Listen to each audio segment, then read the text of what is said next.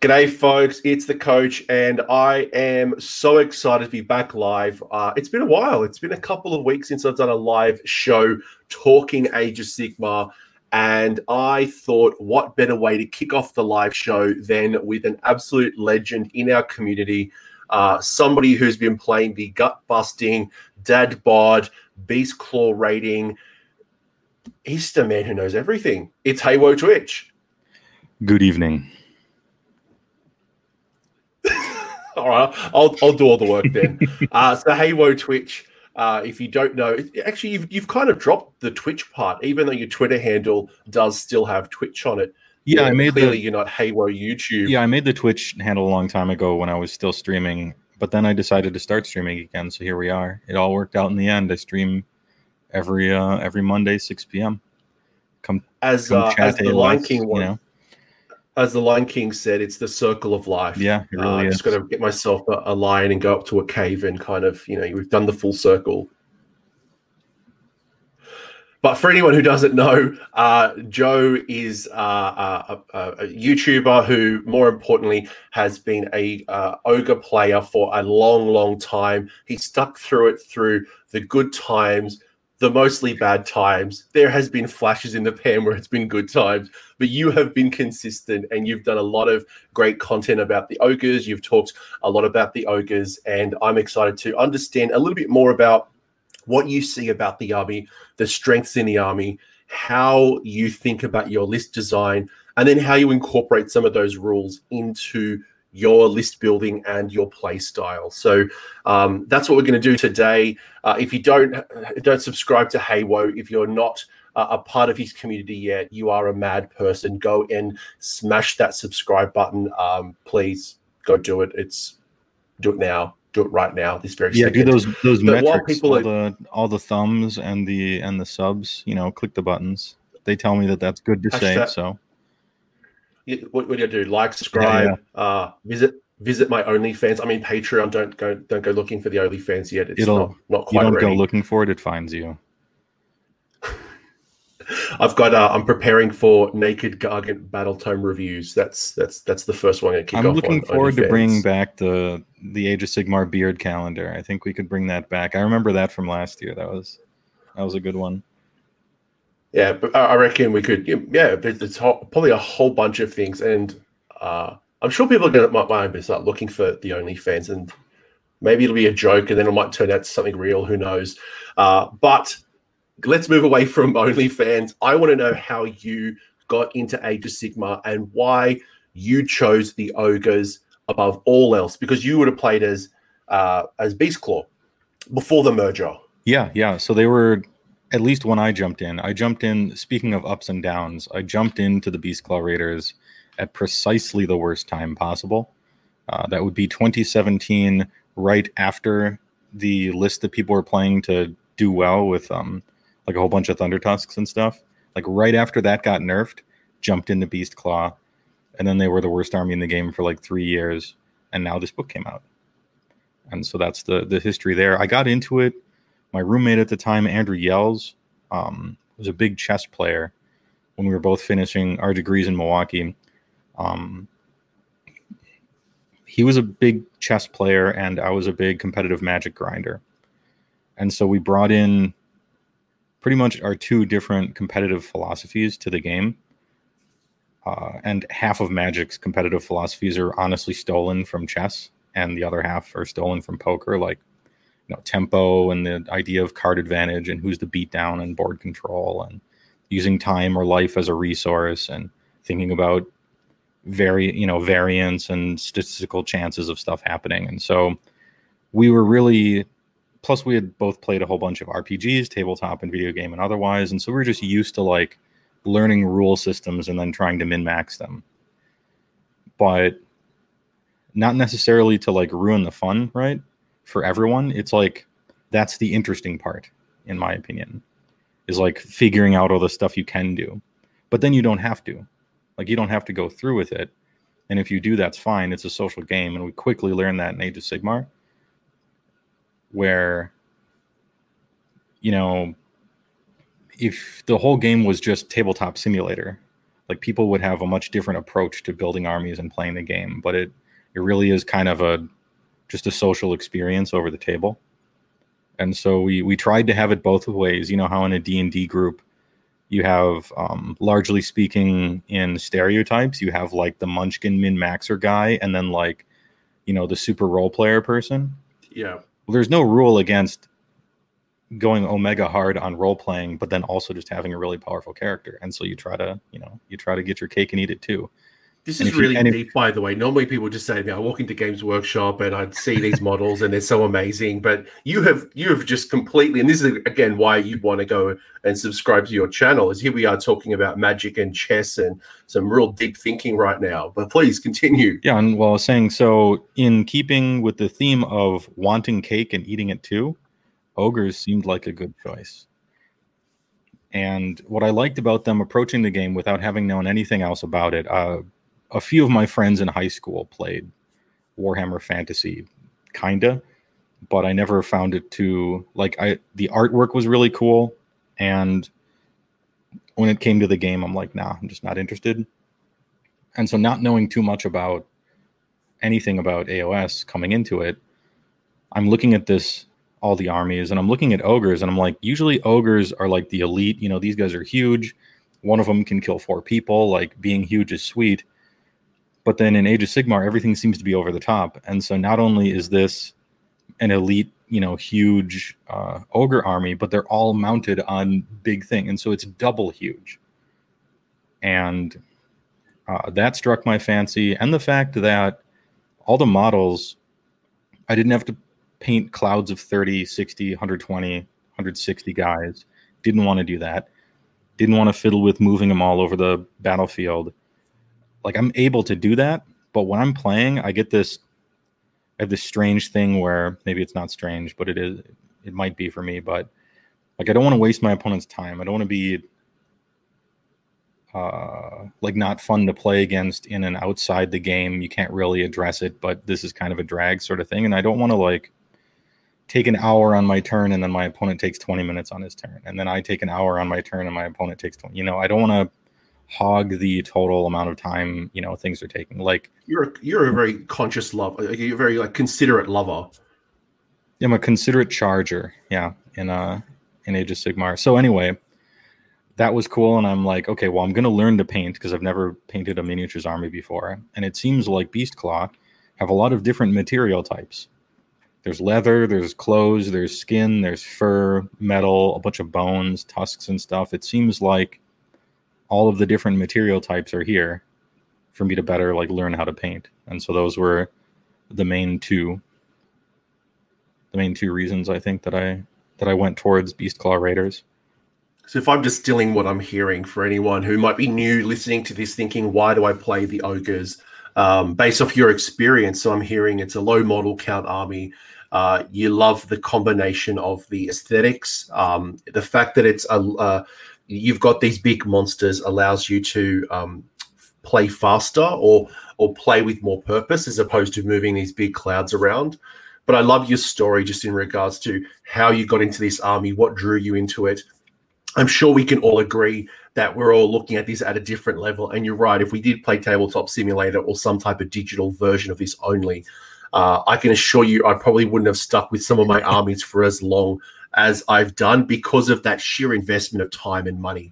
So I think there's probably a lot of people here who have stuck through this it's like the stock market, right? It rises, it falls. You never lose until you actually cash out. Yeah. So you hold on to those ogres or you hold on to that Legions of Nagash, hoping they get good one day. They will be back one day. Oh yeah. Maybe. Oh yeah, in some form. If everyone played TTS, there'd be a lot more Marauders the day after a certain change, you know, so it's probably better this way, to be honest. It is, and that's the interesting thing. I don't want to go too deep into Magic the Gathering, but that's certainly one of the considerations when we think about the meta. We think about how, you know, you build a deck versus how you build a Warhammer army. I'm sure that's probably a big change that you've noticed, is that when you're in Magic, you've got no investment in the card. Clearly, you've purchased it, but you can swap out cards from your deck so easily. Yeah. You can go pick up a new card so easily. But for us, it's about building, it's about acquiring, it's about painting, it's about scratching those mold lines. And there's a lot of investment. And then as soon as something doesn't go well, we hold on a little bit longer and go, I'm gonna stick with this. I'm gonna persist with this. It's my favorite model. It's my favorite. I put so much time and love into this. I'm not going to swap it out of my deck, even though I know that it's hot garbage. Yeah, and as Vince says, 99% truly of what we do in this hobby is not play the game. It's painting, it's talking about it, it's building lists, it's coming up with stories for your guys, it's assembling stuff, it's browsing content, it's arguing with somebody about the lore. It's actually playing the game is probably straight up 1% of what most people do. And for them, you chose an army and, oh, okay, it got nerfed. All right, this year I'm a 3-2 army if I get lucky. Oh, I got a new book. Cool, I'm a 4-1 now. And that's okay. It's just as the years go by, that's fine, because events are, for the most part, an excuse to play 5 games in a row with people who give a shit about the game. So, yeah, it's pretty good. Talk to me about the ogres. Let's talk about this book, because it used to be Beast Claw Raiders. It used to Gutbusters had a sub allegiance. They never had a book. Yeah. So for you gained half an army. You gained the Gutbusters side in addition to what you used to have under the Beast Claw Raiders book. For the ogre type players, you've now gained essentially a whole bunch of goodness between both. And maybe for someone who's entering for the first time, they're just picking up this ogres and they're looking at potentially 2 different aesthetics. They are looking at an army of just ogres.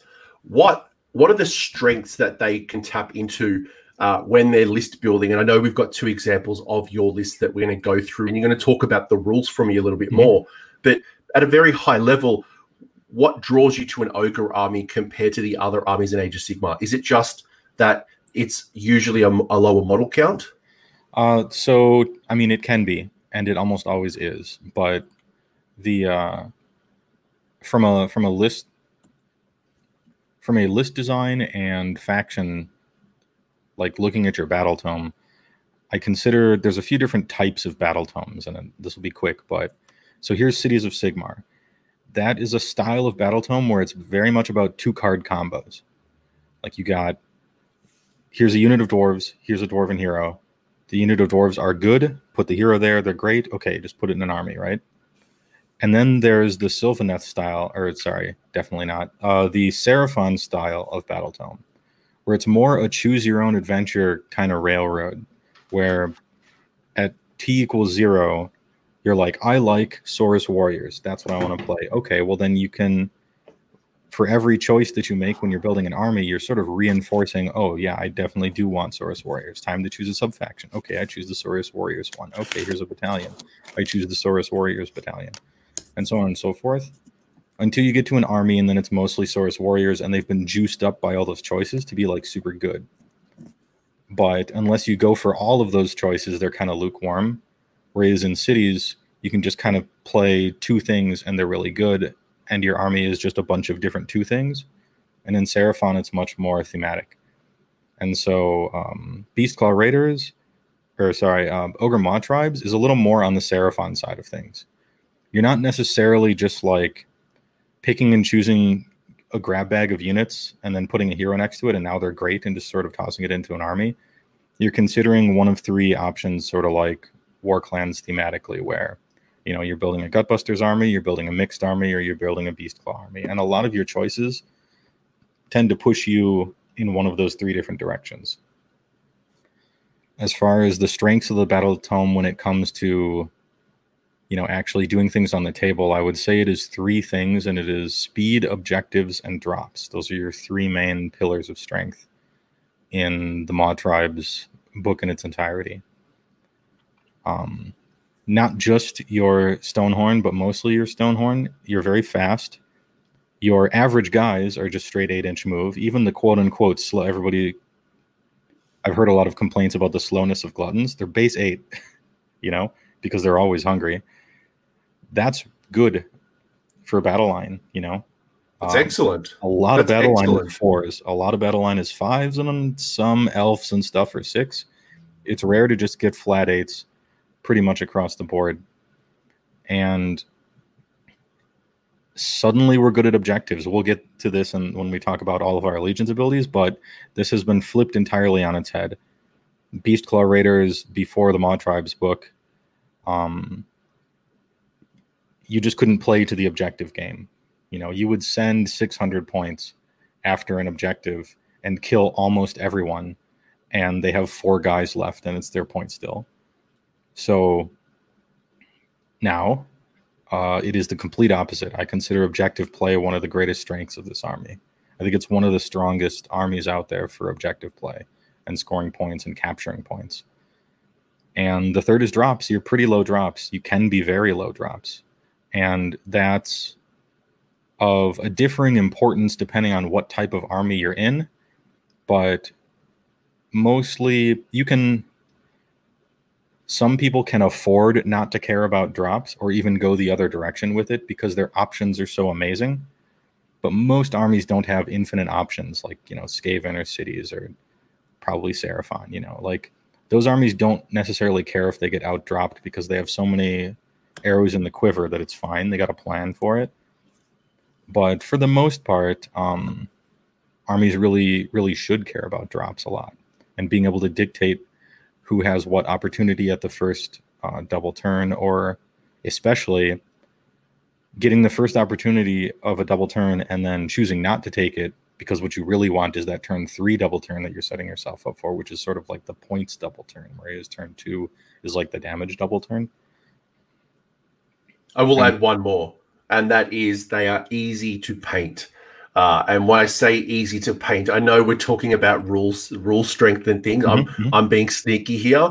Is that if I was getting into ogres and I'm thinking about potentially painting my first army, there are larger models, which means that getting into those fine details, they're a bit more forgiving as well, and they're the type of army that if you do mess up, you could always put a bit of blood splatter. You can mess up the swords. You can do the cool stuff to avoid some of those painting issues that you might have as well. So I think they are quite forgiving as well. Much easier eyes to paint, much easier to details to paint, not too technical compared to some of the other armies that are smaller, finer, have very fine details. Not to say that they're not a painting challenge and you can't do an amazing ogres type army, but they are forgiving as well. So a good army to start with. Yeah, I'll say that a lot of people are scared off maybe by the sheer amount of flesh in an army, especially a more Gutbusters army, but don't be. You got to rip the Band-Aid off. You're going to have to learn how to paint skin eventually. You might as well do it on models that are larger and tend to be a messier race. And also, it is paint. So if you mess up, paint over it. Easy. And we've got contrast paint now as well, which has helped significantly as well. I know for someone maybe 12 months, 18 months ago, something like Daughters of Cain, something like this, the ogres would have a lot of flesh, would be intimidating. But now you can do that quite easily with contrast. And you can do cool stuff like tattoos. I think there's very few armies out there that actually tap into the tattoo aesthetic. And that tribal tattoos are very, very cool and very fun and very unique. And you can get some very creative designs on the backs of those tattoos as well, or the arms or whatever you want, right? Like Hawaiian tattoos, Maori tattoos, Viking tattoos, you name it. The aesthetic is wide open if you want to go into that. Yeah, quite right. I'm noticing in chat they're talking about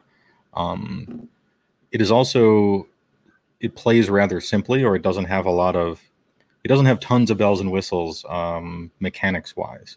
So you're not teleporting once a turn and counting up all your depravity and summoning stuff and figuring out how many spell casts you're doing because that affects this thing affects. You have a lot. You're kind of clearing away all of that and just playing on like pure meat and potatoes, measurements, thinking ahead, planning what happens if a double turn happens or not, counting victory points, and playing tempo game when you need to, and playing capture and hold when you need to, and figuring out the flow of the battlefield. So it's sort of like playing limited. If we have any Magic players in chat, ogres are like limited, where your solid fundamentals are what will carry you to victory, much more than say like playing a combo deck in constructed or something like that.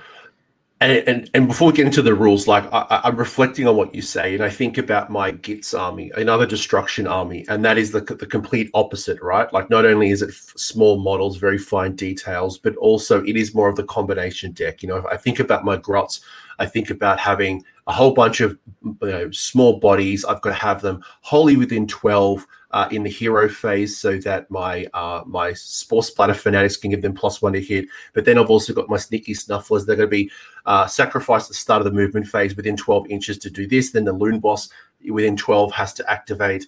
There's so many combinations that I'm trying to prepare. Then I'm thinking the placement of the Bad Moon. I'm thinking about the Hand of Gork. There's like 100 things I'm thinking about.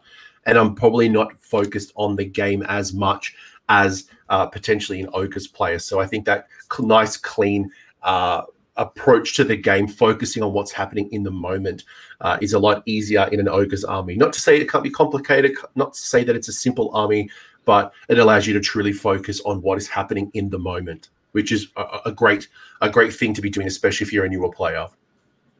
Mm-hmm. Yeah, I agree with that. Some people are asking about Noblars as well. What do I think? What do I think of Noblars? Sure. No, I'll bring up the rules and you talk about Noblars while we're at it. I'll even make Yeah, I wanted to touch on a little bit of everything, even though I have you can only choose 2 lists, right? But with a list is also inherently what you didn't pick, and I think that's sometimes even more important than what you did pick and the options you had available.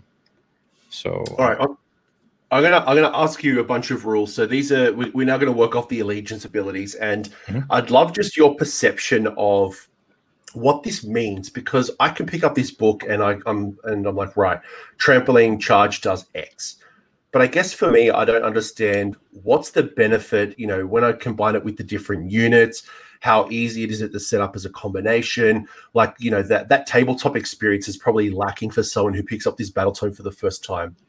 So I'm going to read out a couple of the rules, and I'd love your insights on them. So first off, you've got trampling charge. So after an Ogre or a Rhinox unit has made the charge, you pick one enemy unit within 1 inch of the unit and roll the dice equal to the number of the unmodified charge roll for that charge move.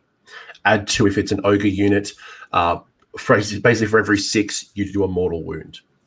Cool. Okay, so I'm charging in. I'm doing a mortal wound on a 6. Is that all? Is that all it means? So yes and no. To parse through any of the math, just for napkin math, if you're looking for 6s, expect about a D3 mortal wounds. 0 to 3. If you're looking for 4s, because you get that +2 bonus, consider it something like a D6. It's not exactly, but it's good for, just looking at the table like, okay, I'm probably going to do this much, probably going to do that much. The fact that everybody gets this is huge. This is probably, not even probably, it's our second most impactful Allegiance ability next to the ability to capture in the game of Age of Sigmar. So notice that Ogre units of size 8 or more get to add that very important +2 to the roll. You're looking to always find ways of having this work on 4-ups, because I feel that really turns it into a much more of a useful ability instead of like a salt shaker of maybe something happening. So you look at units like the fact that Iron Guts are exactly 8 if it's 2, if it's 2 4s of it, or looking at Ogre Gluttons being 6, so you take an extra unit. You really kind of always want to get those 4-ups, whether it be using Stonehorns or larger units of Ogres. The fact that you're doing damage out of sequence is really important as well tactically, very often. So for instance, this is how I would deal with, okay, last year everyone's up in arms about something every year, right, rules wise. And so last year it was the what did they call it? What was the name for it? Are we talking about the activation wars? Do you remember those? Yeah. They always fight last, always fight first. Yeah, you're fighting last because of the Locust, or such and such Fire Slayer unit is always fighting first, or you got the Silver Chalice on a dragon even longer ago, and everyone's or the Bloodthirster, that battalion that made Corn good for a while. How do you deal with that? Well, this is how you deal with that. You, in the charge phase, you just charge and you do a great deal of damage to stuff. Sometimes you charge multiple things into one unit. This charts monsters before they get to fight, which is just huge because charted monsters are so much weaker than full strength ones. This kind of makes up for Glutton's lack of rend in a manner, because even your unit that, oh man, these guys don't have rend, like they suck, but baked in they have these mortal wounds that just happen, which is really useful. And then also, because charging is so important, that's a central strategy in your whole game plan. And I know this sounds basic, but actually you need to really play like that. Always be charging, ABC. That's what you do with, this is a Glengarry Glen Ross, the Ogre edition. Yeah. I was just thinking, like, where is the Haywo bracelet? I would buy the always be charging bracelet for missed opportunity against Workshop. Mm-hmm. Yeah, I mean, coffee's for chargers, and you gotta charge. So because charging is so important, very often I'll have a unit trapped in a previous combat. And so in the charge phase, I'm going to charge that with 2 or 3 other guys to wipe that enemy unit out still in the charge phase, so that the one that used to be trapped can now roll a charge roll and charge somewhere else and still do it. And so you can kind of play pinball and unstuck some sticked units. So it's an interesting point. I just want to pause on that particular point there, because that might be missed. For most people, when you see a rule like this, you just immediately think that these mortal wounds happen at the end of the charge phase. But what you're saying, and if you read the words as written, it says that it happens after the charge has been moved, or you've made the charge move. So you're right, 100%. So you can unlock those models by charging, because sometimes you might charge a Stonehorn into battle. There's 2 to 3 models still left. How do I get this out and still unlock that Stonehorn? Well, guess what? You might have a supporting unit of ogres, or you might have some beast riders or something around that could help unlock that, and then get that Stonehorn to charge. So really good call out, because you might miss that if you are just we read what we think we read, not always what is written. That's a good point. And then the +2 to bring that down to down to 4+. If you've got eight or more models, is definitely rewarding for those larger builds of ogres, something that you don't see as often. People like to kind of MSU sometimes. Yeah, and this also means that Mournfang are kind of like the forgotten unit, at least for trampling charge, because having a unit of 8 Mournfang is so restrictively expensive, and it takes up so much room on the table that it's just not feasible to really run units of Mournfang quite that gigantically. But they have rules on their war scroll that totally make up for it, and they still slap. So, I mean, it's fine. Anything else? One more thing with the trampling charge. Sometimes it can be a downside because you have to play it correctly. So you're doing the mortal wounds right after that particular unit charged. So be aware of which unit is within range of what, and which unit is more likely to succeed on a particular charge roll. So you have 2 units that want to charge the same enemy. Well, if you charge one of them, let's say you charge with your, lead belchers, say. So you charge with your gluttons, who have reroll charge on their war scroll because of a banner, and they make it in and do a bunch of mortal wounds. Well, a clever opponent can remove casualties that were closest to the unit of lead belchers, and so now their charge is harder. And lead belchers can't reroll charges, and so sometimes you have to think ahead, like, okay, I'm going to charge in and do some damage, but then what's the consequences of that damage? And so, a more correct play might have been to charge with the lead belchers first, and then choose the gluttons afterwards, because if your opponent is clever and they remove stuff, you still have to reroll banner on them or something. So it can be bad sometimes. It's not always a great thing, but it's just something to be aware of. It's always one of the risks as well. I know when you have a unit that can shoot and then charge, when I run Terrorgeist, for example, it's got a breath attack that's 9 or 10 inches. And normally I'm if I'm deep striking or I'm outside, by using that shooting attack, you can get that 1, 2, 3 models removed from closest to the charge. which then makes it harder for you. And sometimes it's that 1 inch or 2 inches that you might fail on that makes the difference between a successful or an unsuccessful. And if it's not a hero, either using a command point or, not having the ability to re-roll. So again, a really good point about thinking ahead, thinking about likelihoods, and maybe sometimes if the model does shoot and it can charge, maybe foregoing the shooting attack in order to guarantee the charge, unless you shoot something over it. Yeah, I've definitely done that with units of Mournfang, and there were one single pistol shot that can do 3 damage if you win the lottery. Sometimes I think I'm thinking of 2 particularly, where I chose not to shoot on purpose because they would have removed 2 models and it would have been an extra. I would have needed a 10-inch charge instead of a 9-inch charge, and I'm like, no, I need to get my guys closer to that objective. So anyway. No, it's a good call out. It's a very good call out, because sometimes it sounds crazy. You're like, why would I not shoot it? It could be 3 damage. Yeah. But actually, that could be the difference between using a command point or failing a charge, and then your whole strategy kind of starts crumbling because you took a chance that you probably shouldn't have. Yeah, I mean, I will admit before anyone that rolling a big charge and piling in and trying to do a bunch of damage to that juicy 30-man blob that they have in the center of the table, boy, would that be fun. But if it's Hearthguard, that's probably just a bad decision. And so, I put in one of my early introduction to AOS videos, dealing damage is fun, but points win games. And when these 2 butt heads, you should probably choose points. Yeah. Well said. Sometimes, unfortunately, the bloodlust does take over. Hey, if it's a more casual game, go nuts. Rolling dice, doing damage, that's fun. What's wrong with that? The next rule we've got is Grasp of the Everwinter. So at the start of your hero phase, roll 1 dice for each enemy unit within 3 inches of a Beast Claw Raider keyworded unit.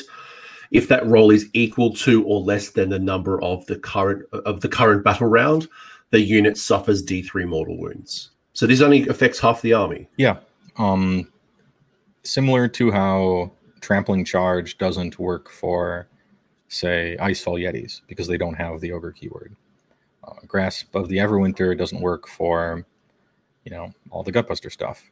And as well as Fire Wizard, I suppose, because he has sort of all the worst keywords. But it's not too big of a deal. If I were a Gutbuster player, no sweat off my back. This is really somewhat of a minor ability. The fact that you have to roll under the battle round means that in the first 2 very crucial turns of the game, it's just probably not going to happen. Even turn 3, you're looking for 1 to 3. It's a 50-50 even, and it only works if the combat is still happening from whatever last turn it was after it rolls back around to the hero phase. So if you're still locked in combat with units, I find that to be somewhat rare. For the most part, usually your guys get exploded if their hammers hit them, and you explode the other guys if you get the charge. The one exception to that was Ethereal Frostlord, who just got to pitch a tent and camp out in the woods, looking at the sunset and roasting marshmallows while people completely ineffectually attempted to attack him for the whole game.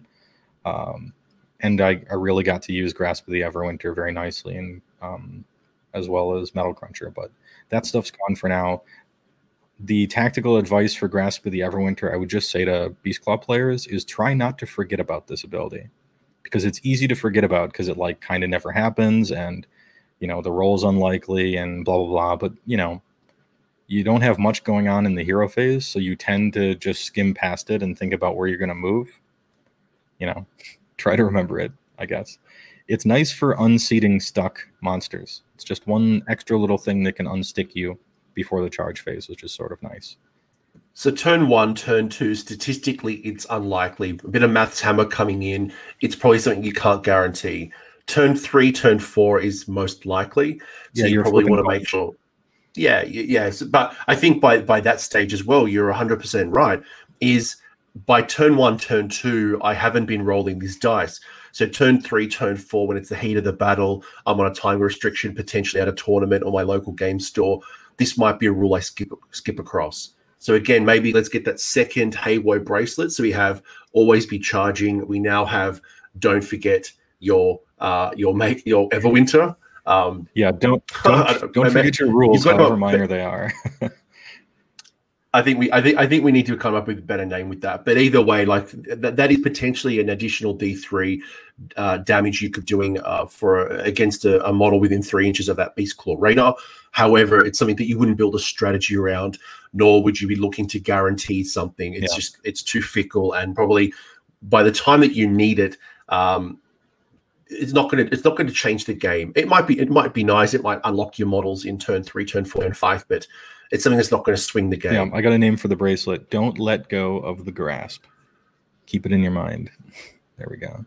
All right. Merch store will be up on Haywo's Twitch's channel straight after this. So we got two bracelets so far. Let's keep it going. We've got the other side, right? Because that's the Beast Claw Raider side. We've now got the Ogre side. So with Make It Right, Might Makes Right. Jeez. That's a bit of... when determining control of an objective, each Ogre, keyword, counts for 2 models instead of 1. And each Ogre monster counts for 10 instead of 1. So this is probably what you were talking about earlier in the old book. There was no love for objective play. Now, the game has changed. Yeah, this truly changes the game. For Ogres, it like 75%... 70%, 65% changes the game. For Beast Claw, 100% changes the game. Having your 12 gluttons count as 24 is big. But having your Stonehorn count as 10 instead of 1 is just insane. The fact that you can play with a bunch of 14-inch move, hungry monsters that have a command ability that we'll talk about later, that can make sure it's always 14 if you really want, or 12. And just zoom to some objective with 2 of them, and now there are 20 models there, and you steal the point and win the game. It is so frequent. It's very common. I would almost say that I can't just pull a number out because it would be very anecdotal, but a meaningful percentage of my tournament victories happen because I am either retreating or moving or just charging 2 Stonehorns onto some objective, counting as 20 straight away, stealing it from 16 guys and winning the whole game. That maneuver is giant, and Might Makes Right allows that to happen. And one consideration as well is the size of potentially your bases too. So with a Stonehorn, I don't know the exact base size. I'm assuming it's like 120 by 90 or something. Yeah, it's a 120 oval, yeah. That's quite a large space as well. So if you think about putting that on an objective, you can deny an opponent getting, well, in most cases, probably 20-odd models, unless they're probably 25s and things like that. So not only will it count as 20 models, which is just absolutely brilliant for you to play the objective, and you don't have to run big hordes of Noblars if you don't want to, just to try to win a game, but also you can then deny your opponent. And for something like the Lumineth right now, who can kind of push you back a little bit, cool, I still count for 20 models. So that's pretty sexy. Yeah, and it's some of the best surface area to victory points ratio in the game, where you charge some very well bubble-wrapped point and then pile in 1.75 inches in a little swivel, and you get a shaving of a Beast Claw model right over the inside the objective zone. 10. Like, there's 2 millimeters of the base in there, 10 models. Like, that kind of stuff is big as well. Sorry, I should clarify. I said 20. It should be 10. Ogre monsters. Yeah, I was talking about like running 2 of them over there to be 20 and stuff. So you can double and triple up. But yeah, well, even more than I was here. I heard a number. That's why I said, guys, you got to listen to the rules as written. We hear what we want to hear. But no, it's 10 for the Ogre monsters. But there are some scenarios, as you know, this is kind of shared around the artifact of power as well. That's an interesting little design. Helps you play the objective as well as the combat game. Ravenous Brutes. If an Ogre unit is more than 3 inches from an enemy unit, it is hungry. If the Ogre unit is within 3 of an enemy unit, it is eating. So we've got eating or hungry. We've got 2 different things. Add 2 to the movement characteristic if it is hungry.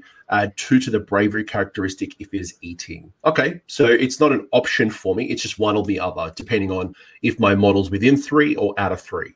Yeah, this is just a wonderfully designed little rule.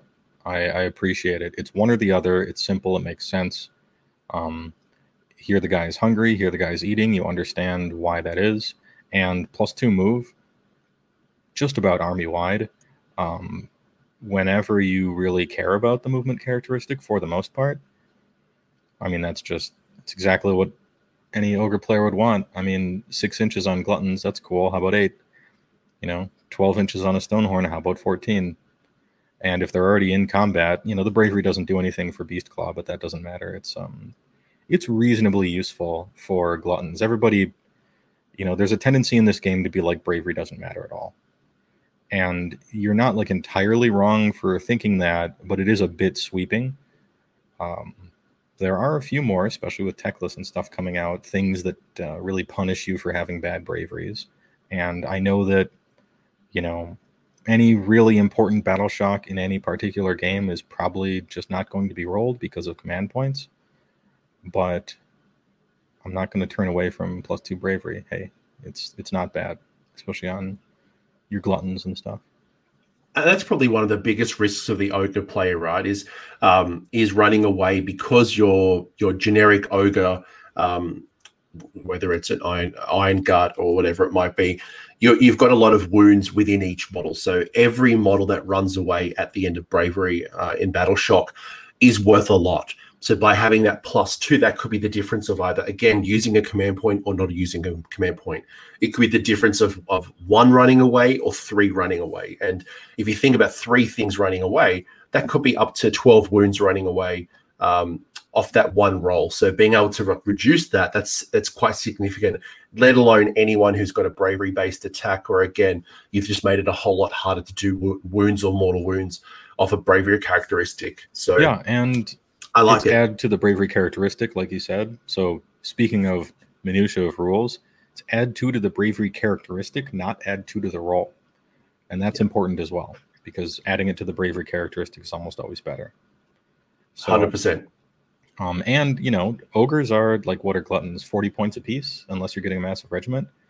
If you pass a bravery instead of fail it, every time you do that, you're sort of saving yourself 40 or 80 points throughout the whole course of the game. It could be big.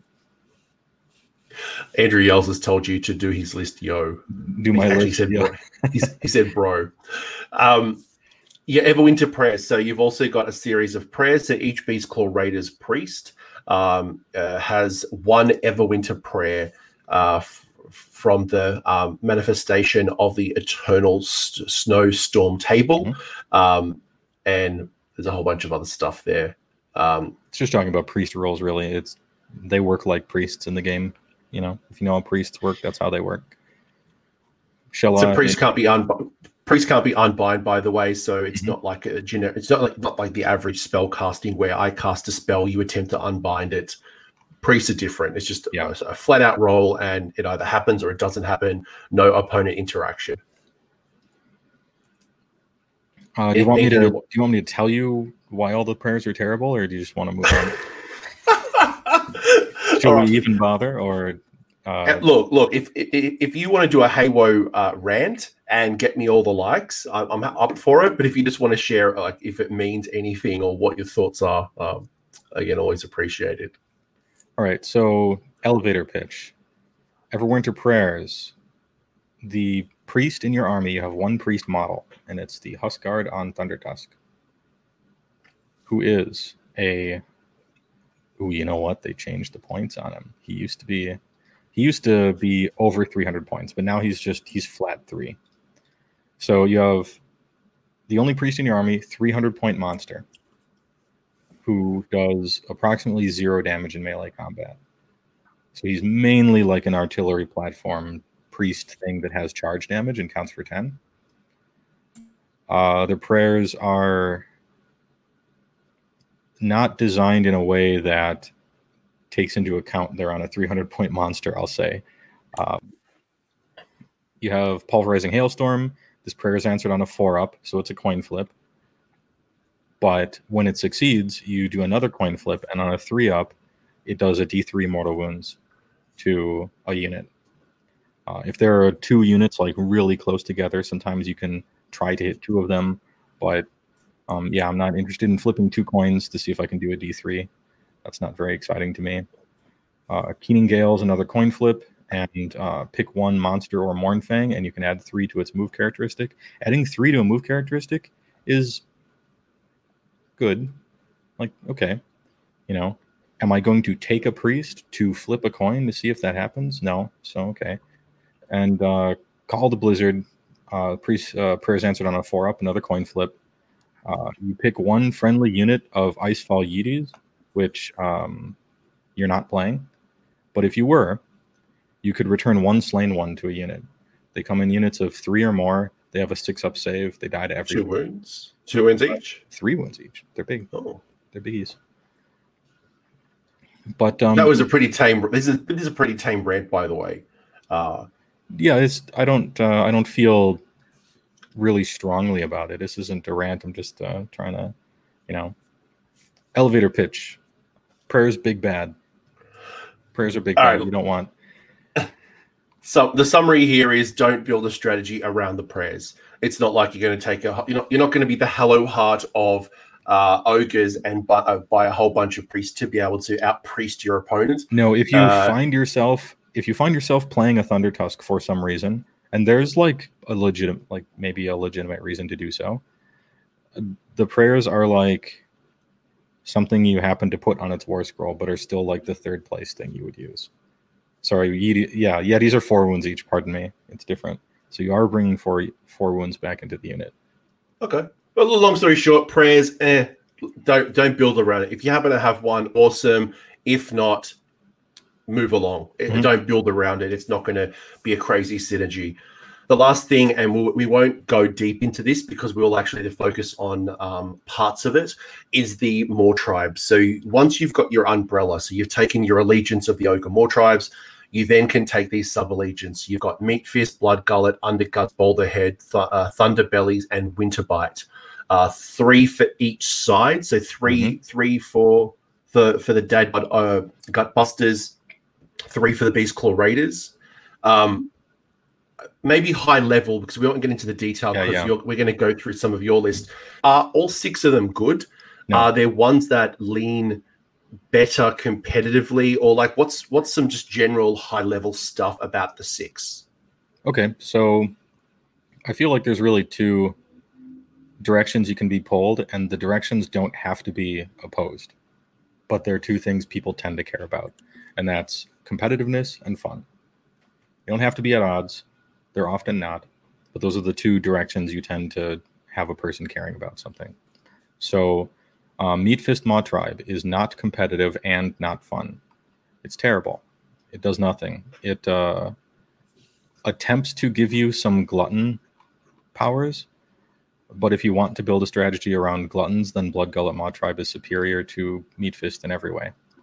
So it's sort of like Gut Butchers only has 2, because Meat Fist is not a serious option in any capacity. In the lore, it's the most powerful tribe that defeated Boulderhead.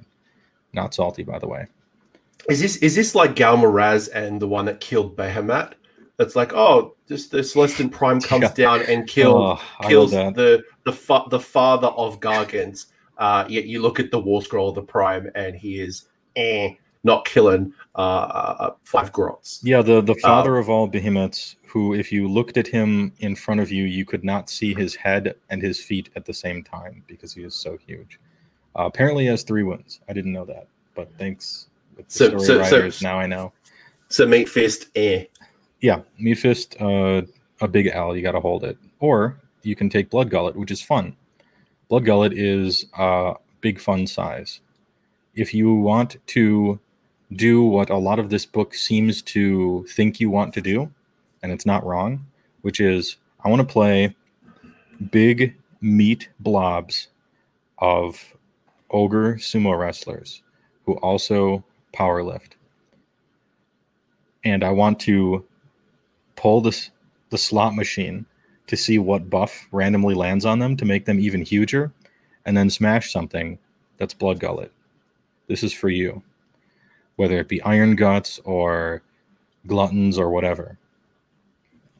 It's helping you pull the slot machine more on your phone game of buffs that your wizards cast to land on big men to make them hit bigger. And it's super fun. Splatter Cleaver is a hilarious artifact that is both flavorful and pretty good. It hits that perfect halfway point between, because it could be better, but sometimes the best thing is just kind of a number, and there's no like fun lore thing attached to it. It's just like, well, you got to choose the number, and numbers can sometimes be boring. Splatter Cleaver is like the perfect Venn diagram of fun and good, in that whenever you crit, you heal a D3 mortal wounds in a giant AoE around you. So it's like you're hitting the person so hard that they explode into gibs that fly across the concert, and some ogre just grabs the beer and drinks it. Like it's hilarious. So that's Blood Gullet. Your wizards cast more spells. You can pile in easier. You have glutton bonuses. Big fun. Underguts is the other Gutbuster one. And this is the one that if you want your guys to shoot, you take this one. It makes your lead belchers have a reasonable range characteristic instead of a sad ranged characteristic. They still don't do any damage in shooting, but they get to make the rolls because it's at least 18 inches, and that's nice. You also have Thunderous Salvo, which doubles the shots of your giant cannons. And this used to be bad, unequivocally. Some people championed it, but however, the world has changed because there's no more ethereal on every single monster that you want to kill that is a hero in the entire game, which means your sky cannons are able to do damage now, ever, against vampire lords and zombie dragons and terrorgeists and opponent stonehorns and all sorts of hero monsters and stuff that you want to shoot. And so Thunderous Salvo with a Tyrant with Trophy Rack as an artifact is a quality, though very expensive, giant 500-600 point Lego to place inside of your army. Can I just clarify one point before we go any further? For anyone who's quite new to Age of Sigmar or is just getting into it, what Haywa was referring to here is Ethereal is still around, but we did have some artifacts, specifically the Ethereal Amulet, which was being taken on majority of heroes. So Vampire Lord on Zombie Dragon, Ethereal Frost Lords, Ethereal Mangler Squigs, Ethereal everything. So basically this was a very common artifact which limited the damage potential because our heroes were just taking it. Under General's Handbook 2020, those artifacts are no longer available. So if you do play against Nighthaunt, you do play against certain army, Ethereal does still exist. It's just that it's not as common as it used to be. It's just in case someone didn't get that and go in. You're not 100% free. Nighthaunt still exists. If you're shooting Bellicor or some random hero that happens to have Ethereal, like that exists in the game. But when Realm artifacts were around, I could safely say that, what would you say, Coach? Half of every army had a monster that was ethereal, maybe? Yeah, like when I was doing the emerging meta series, like I would say 1 in every 4, 1 in every 3 armies was running Ethereal Amulet. It was just way too good. So very, very few armies, I think, is it Lumineth Realm Lords can still make a model Ethereal. There's a couple of, I think maybe in Allegiance of Nagash, there might be an artifact that can make you ethereal, but I would imagine now that if you went to a tournament, unless you played Nighthaunt, you almost would never fight someone who's found a way to get ethereal. Or maybe Lumineth, but otherwise it's pretty uncommon. Yeah, and there's a lot of like ignore Rend 1 effects in the game, but there are very few ignore Rend 2 effects. And so your big cannons are gonna, to a large degree, kind of ignore that. They're very random, they're doing a d6 damage, so it's wheel and woe the whole time, but you're shooting a lot, and stuff doesn't straight ignore your Rend 2 anymore. So it's like reasonable. Anyway, so that's that. So basically, folks, you have more consistency and more opportunity to do that damage now that Ethereal is not as dominant as it used to be. Mm-hmm. Just close that out. What now? Thunderbellies? Next up is Boulderhead, at least as I'm scrolling down. No, how could I miss Boulderhead? Probably because I'm going to be talking about it. All right, let's give it because we will talk about that one. Talk to me about Thunderbellies. Okay, Thunderbellies is supposed to be your Mornfang. Like when you're building your army and you're like, oh, I want to shoot dudes with my ogre cannons. Well, all right, Underguts is for you. Well, I want to crash Stonehorns in this stuff. All right, Boulderhead is for you. Well, I want to play a whole bunch of big, meaty, Prey Hackers and Iron Fist Mornfang. Thunderbellies is for you. Except it's not for you because it's real bad. Right, so not Meat Fist, not Thunderbellies. Are they fun to play? Are they, because I guess we've got competitive and we've got fun. Are they fun to play with, or is it just better to put those models into, I don't know, Winterbite? It's just way better to put those models into something else. Like the abilities you get don't really translate to making them that much more interesting on the table. Like Mornfang are cool enough. You can, as long as the Mornfang are just sitting in a Eurobad, they're fun. And it doesn't really matter what your subfaction is. If you put it in Thunderbellies, the only thing that you really get from it is run and charge if you happen to be wholly within 12 of an edge of the battlefield, which is very rare. And if you want to set that up from earlier, you're kind of spending movement to go in a weird place to do it. And Rip and Tear is a decent buff that's attached to a strange requirement that has annoying rules minutia and very often doesn't apply for certain reasons. We could get into it in a little tangent, but basically how buffs are all right, I want to give these guys +1 to hit, so you spend a command point and give these guys +1 to hit. Well, Rip and Tear is you're talking to an attorney, and it's I want to give these guys reroll wounds. Okay, spend your command point. All right, I did. All right, now let's see. Let's check to see if any of them are technically wounded. And if it's 1 wound models, you can't technically be wounded. You're either dead or alive. So it's just oh, nope, you can't do that. So that it requires a bunch of jumping through hoops, and your Mornfang are just better used elsewhere as the support for something else that you're supporting.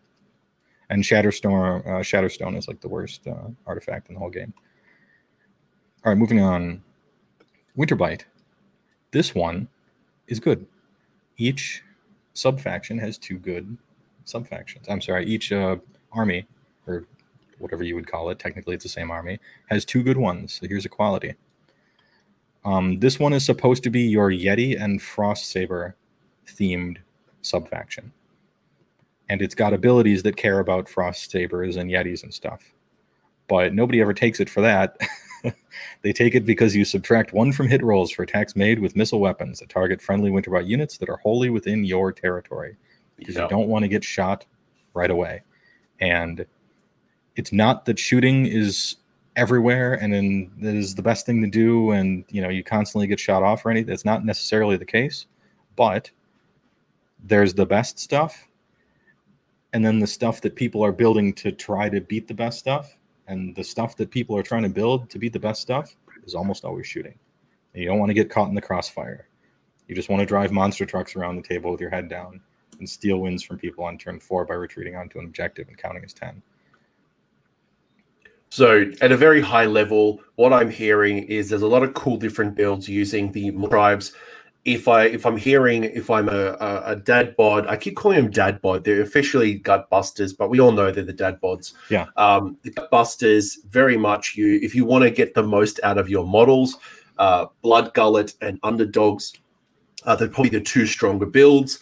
If you want to, I love that you called them underdogs as a slip of the tongue. It's underguts. It's underguts, but they are the underdogs. That is true. To be brutally honest, my share screen over here is on my tiny laptop screen while I'm right in front of me. So I'm I squint there a little bit. But the underdog / the undergullet, the guts, are your 2 gutbuster builds. And then if you're going down the Beast Claw Raider side, so the monsters and all that good stuff, you're either going Boulderhead or Winterbite. They're your 2 potential builds. Yeah, one correction there. The Winterbite might as well be a Gutbuster subfaction. If you're going Beast Claw Raiders, you just always choose Boulderhead no matter what, top to bottom. Winterbite is what Gutbusters take to get -1 to hit and then ignore all the other crap. I'll be honest, I've never seen a Winterbite build with the Beast Claw, but Yeah, I have seen some winter bites on the table, so it's a really good call It's out. possible to do. Like, you can play a bunch of Yetis. They're not like terrible. They have a really tricky gameplay, but they don't technically count as ogres, so they don't get a lot of the ogre rules, and they die very quickly. So you're going in for that -1 to hit, really, in shooting. You're going for that, yeah. In Winterbite, you're going in for Ghosts of the Blizzard and Frostfang because it's fun. It's like 75% fun, 25% good. Because your leader has this sword that on a 5-up every turn doubles in size until he's running around like in an anime or something, and his sword is just like 20 feet long. Because every turn on a 5-up, you add 1 to the damage inflicted by that weapon for the rest of the game. And so if you get stupendously lucky, you just have like guts running around like from, Berserk or something, and it's hilarious. One of the other things that you do get, so there is a couple of other things. One is that you get monster mount traits. So if you do run the Beast Claw Raider side and you've got your monsters, you can give your monsters a mount trait, and we'll talk a bit about that when we get into your lists. Okay. But one other thing that you do get is this Maw Pot. So the Maw Pot gives you a whole bunch of abilities, right? It's a terrain piece. You're going to be putting it down. When do you put it down? Do you put it down after the sides are determined? Yeah. Before deployment? Mm-hmm. Yeah. I guess really high level, because it's not that complicated, the Maw Pot. A couple of questions really is, how useful is the Maw Pot? Is the Maw Pot useful for the Beast Claw Raider side and the Gutbuster side? I keep immediately going to say Dad Bod. I know it's going to trigger somebody eventually in the comments. But is it useful for both sides of the fence? No. Would you build around it?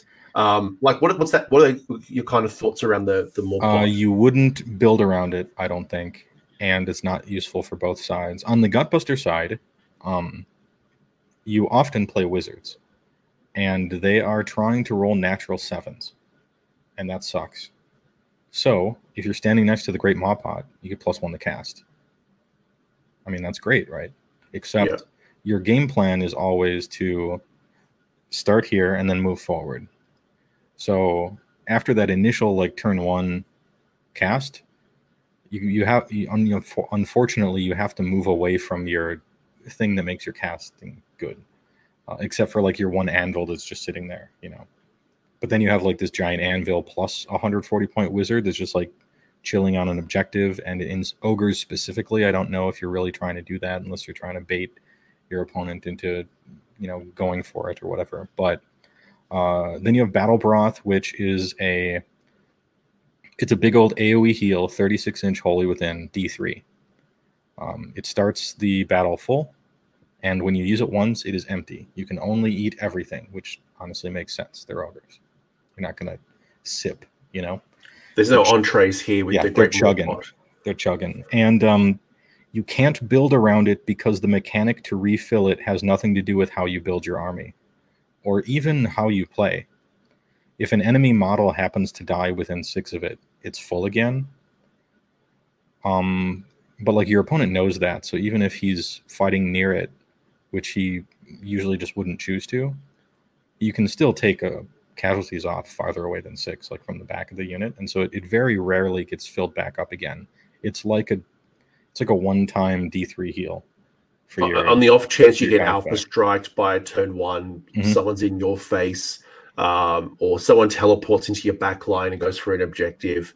Again, it's inconsistent refill. So really think about it as a once per battle. Yeah, I would very much think of it as a once per battle heal. And even in the case of an alpha strike where they're coming immediately in, it would be full then because you wouldn't have healed yet. Yeah. So, I guess what I'm saying is don't build around it. It's not like you're going to be constantly refilling it. It's a very unlikely situation for it to happen.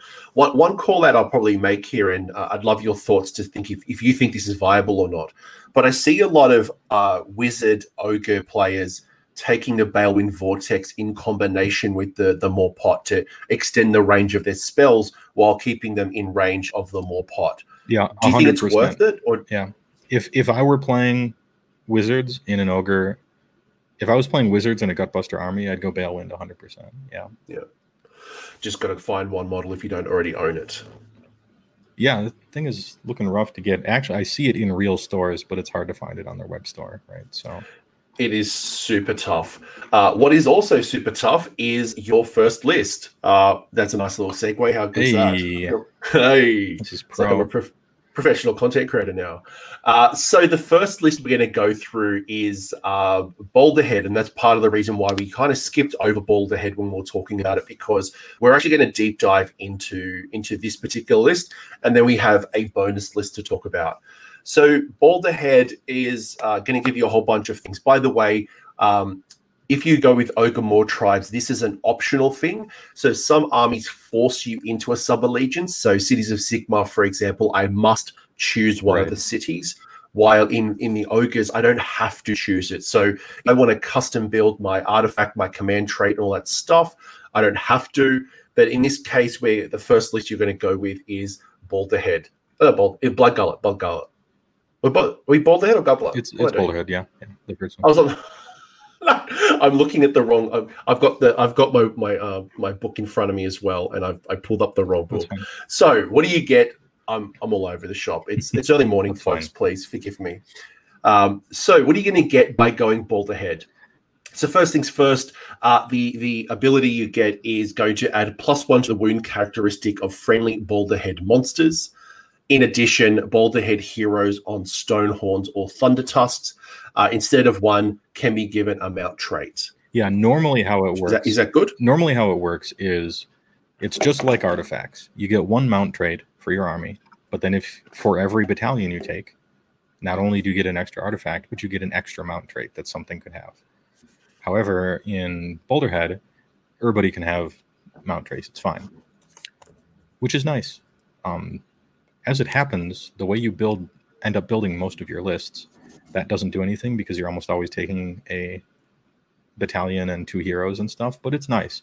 The adding 1 wounds to all of your monsters is middling okay, because the damage table cares about how many wounds you've taken and not like a specific wound number, current. The extra 1 wound isn't going to like make it harder to chart your guys necessarily, but hey, I'm not complaining about +5 wounds, +4 wounds, in your army with a bunch of monsters. So, and it could be that good. 1 extra wound that keeps that Stonehorn alive, and then you trigger your Morpot to heal it up, and it could be the difference maker. One is nice. Yeah, obviously, you want more. If you leave a Stonehorn on 1 wound, you still have 10 capturing bodies next to that objective. That's huge, So hey, take it where you can get it. So I'm hearing already that this is starting to push us towards a monster, potentially a monster hero route. Obviously, don't have to do a whole army of it, but we're starting to get rewarded here. Mm-hmm. The next thing you get is your Deadly Hail. So add 1 to the prayer roll of Pulverizing Hailstorm when the Boulderhead Priest is chanting that prayer. So that is a 4 to a 3. Yep. And so now it works on a 3. It's pure happenstance that it like happens to do this. But that's something. It's sort of whatever. Yeah. It's a nice to have. Yeah. It's like an accidental 1% improvement on the strength of the army. But hey, I'll take it. Your Thunder Tusk can cast this pray this prayer. Is that right? Yeah, in addition to whatever War Scroll prayer they happen to have. Yeah. Yeah, so there is a combination here where if you did take a Boulderhead monster, which happens to be the Thunder Tusk, it also could get this prayer as well. So yeah, and it's the best prayer, no question, out of all 3 of them. So getting it from a 4 to 3 is quite useful. Mm-hmm. It's not as consistent as a 2, but with no damage coming back to you, which is what some priests happen if they fail that roll. That's not bad. Yeah, and I mean, we're not hurt by failing our prayers, but because Khorne is an angry god, and the Great Maw is forgiving. But dig deep where your heels is our command ability, and I've been sort of underselling the last 2, but that's because this command ability slurps up all the enjoyment juice almost in this whole subfaction. Dig deep your heels. So you can use this command ability at the start of any phase. Oh, that's pretty sexy. Yes, at the start of any phase. So it could be hero, could be movement, it could be shooting, it could be bravery, battle shock, any phase. If you do so, pick one friendly boulderhead hero that has a mount. Until the end of that phase, use the top row of that unit's damage table, regardless of how many wounds it has suffered. Yeah. Okay. This once again changes the game, because so it's any phase. Obviously, you think immediately, oh, combat. Now, my Frostsword on Stonehorn that has 2 wounds left is just fighting at full power, and he gets to blast someone, and that's great. The obvious thing is the great thing. That's very good. However, there's an alternative use that I use probably equally as often, and that is in the movement phase. Because rocketing a wounded Stonehorn back up to 12-inch move, or 14 if it's hungry, to turn 4, turn 5, when everything is really wounded, just zoom to an objective out of nowhere and steal the game. Big. Very important. And so, I tend to half and half use combat phase and movement phase for those 2 reasons, because movement is so important in this game, especially with an army that is strong because of its movement. You want to make sure that it's always moving very well.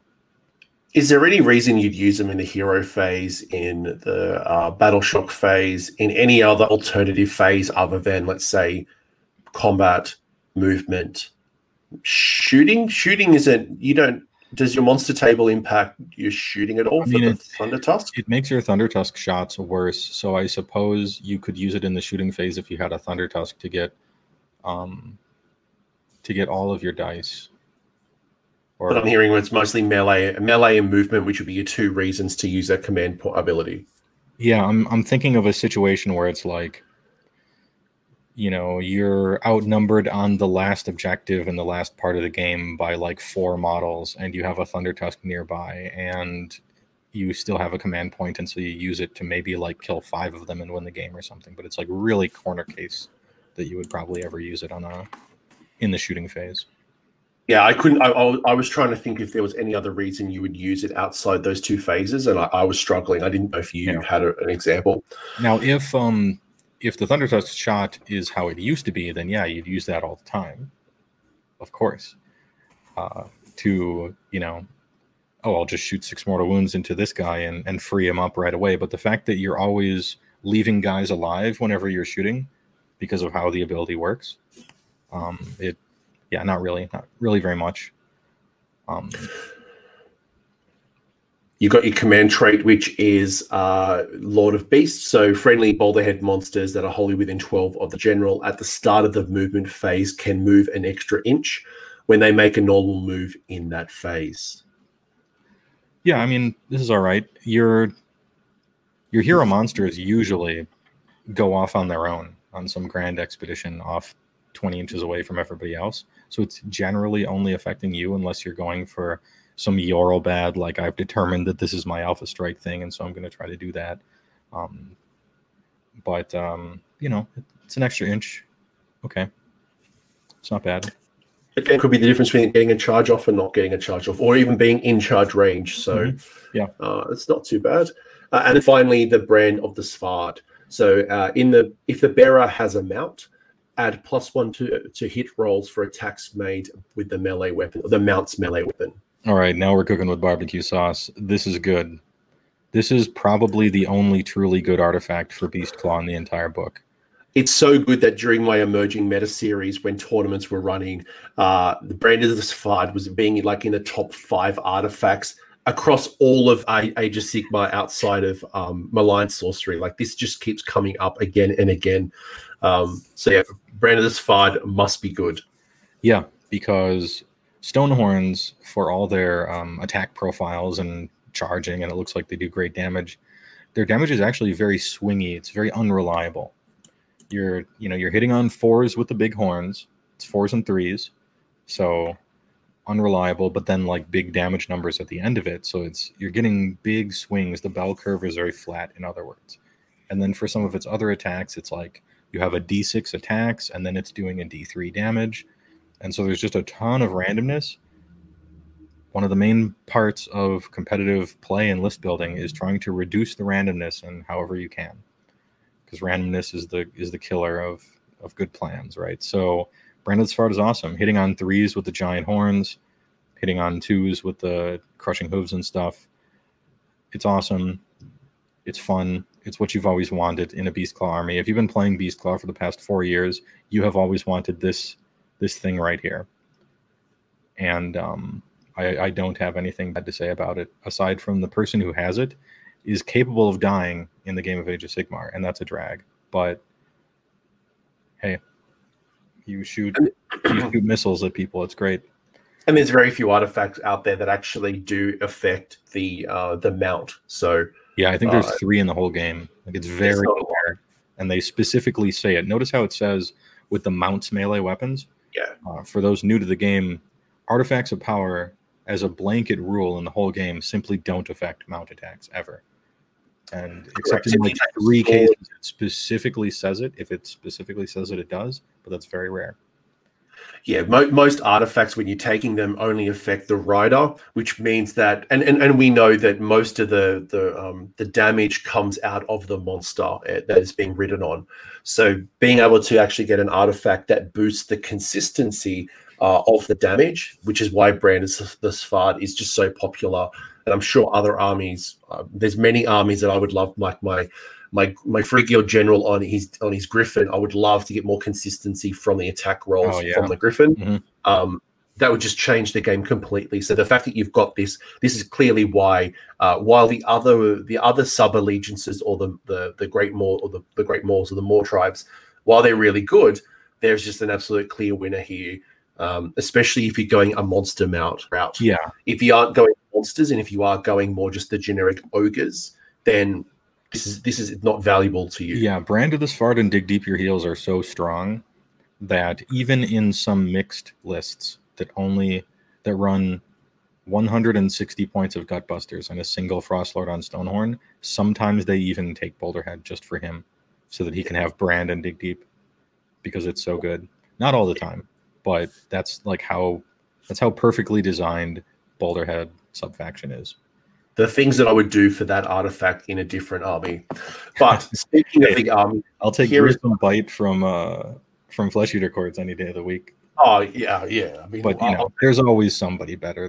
It's best not to dwell. You can't get everything for everyone. Yeah, but it's very thematical, which is what I really like about these builds, is that it does reward you for the things that you want to take. Mm-hmm. So putting it all into practice, I guess, is this Boulderhead list. So I'm going to read it out, and especially for the podcast listeners who might not be able to see this, I'll read it out, and you tell me why you chose it, what does it all mean, and and it might be worth calling out here, team, that this is one list. This is not the silver bullet. This is not the hey woe 5-0 list that you're going to take to your next tournament and you're going to crush your enemies and drink from their skull. It's not that type of list, but rather it's putting the theory into practice.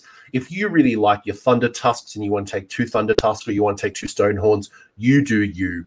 This is just merely an example. Yeah, I'm glad you mentioned that in the outset, because I was going to as well. I've thrown you some curveballs here with this list, mostly so that I could talk about the options you could have here. But this is a very reasonably competitive army in Beastclaw, and you can hot swap out several components of it to your liking. And with the Gargants coming very soon, you may want to put a Mega Gargant in this list instead. So there's no may about it. I can't wait to see what that looks like. So let's start from the top. Your Ogre Mawtribes, you're coming from the realm of Shimon, and you are Boulderhead. You've got 2 leaders. We've got a Huskguard on Stonehorn and a Huskguard on Thunder Tusk. The Huskguard. See how I tricked you guys? I was saying Thunder Tusks are bad the entire show, and then I put one in the list. This is why you watch the whole show. This is the Vince Russo Swift. It's like you just like change of pitch. Yeah, suddenly that fastball's coming in at 65. Huskguard on Stonehorn is the general, comes with the Lord of Beasts, has a Blood Vulture. The artifact is Branded Sfard, and the mount trait as Metal Cruncher. The other hero is the Huskguard on Thunder Tusk, It also has a blood vulture. The artifact is the plate of perfect protection. Nothing drives a content creator insane like peas. The pop, and you've just done plate of the perfect perfection. And then the prayer is pulverizing hailstorm. You've also got the mount trait of Rim Frost Hide. So, stuff from the top. Why is the Stonehorn the general? Talk to me about Metal Cruncher. Talk to me about why you chose what you chose. Oh, so there's a little bit on the end there. There is a Eurobad battalion.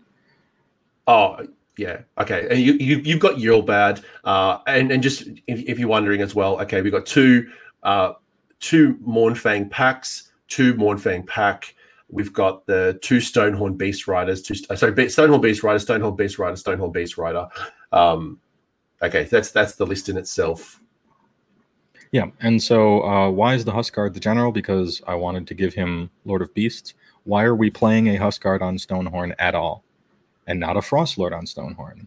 In fact, I don't see a Frostlord on Stonehorn anywhere on this list, and everyone says it's the best model in the entire book. So why aren't I playing with one? Because can't fit it in 2K. You have to take a Huskard on Stonehorn to have the Eurobad battalion, and you got to take the battalion as well. So Huskard's the general because I want that +1 move on him. It serves him way more than the Huskard, and so there was a clear choice there. I've given him Blood Vulture, and in fact, I've given all the Beast Riders Blood Vulture as well. And I've given the Thunder Tusk Blood Vulture because that's a weapon. That's a weapon option on all your monsters. You can choose Blood Vulture or two really bad things. Take the Blood Vulture.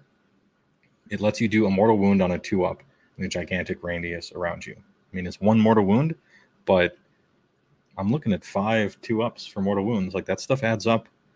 And I think it's a 30-inch range. It's got a big range. Yeah. If I remember correctly, unless it's changed, I do remember it being 30-inch. It was quite generous. One of the few ways you used to be able to snipe wizards before the dispel kind of moved from 18 to 30. Mm-hmm.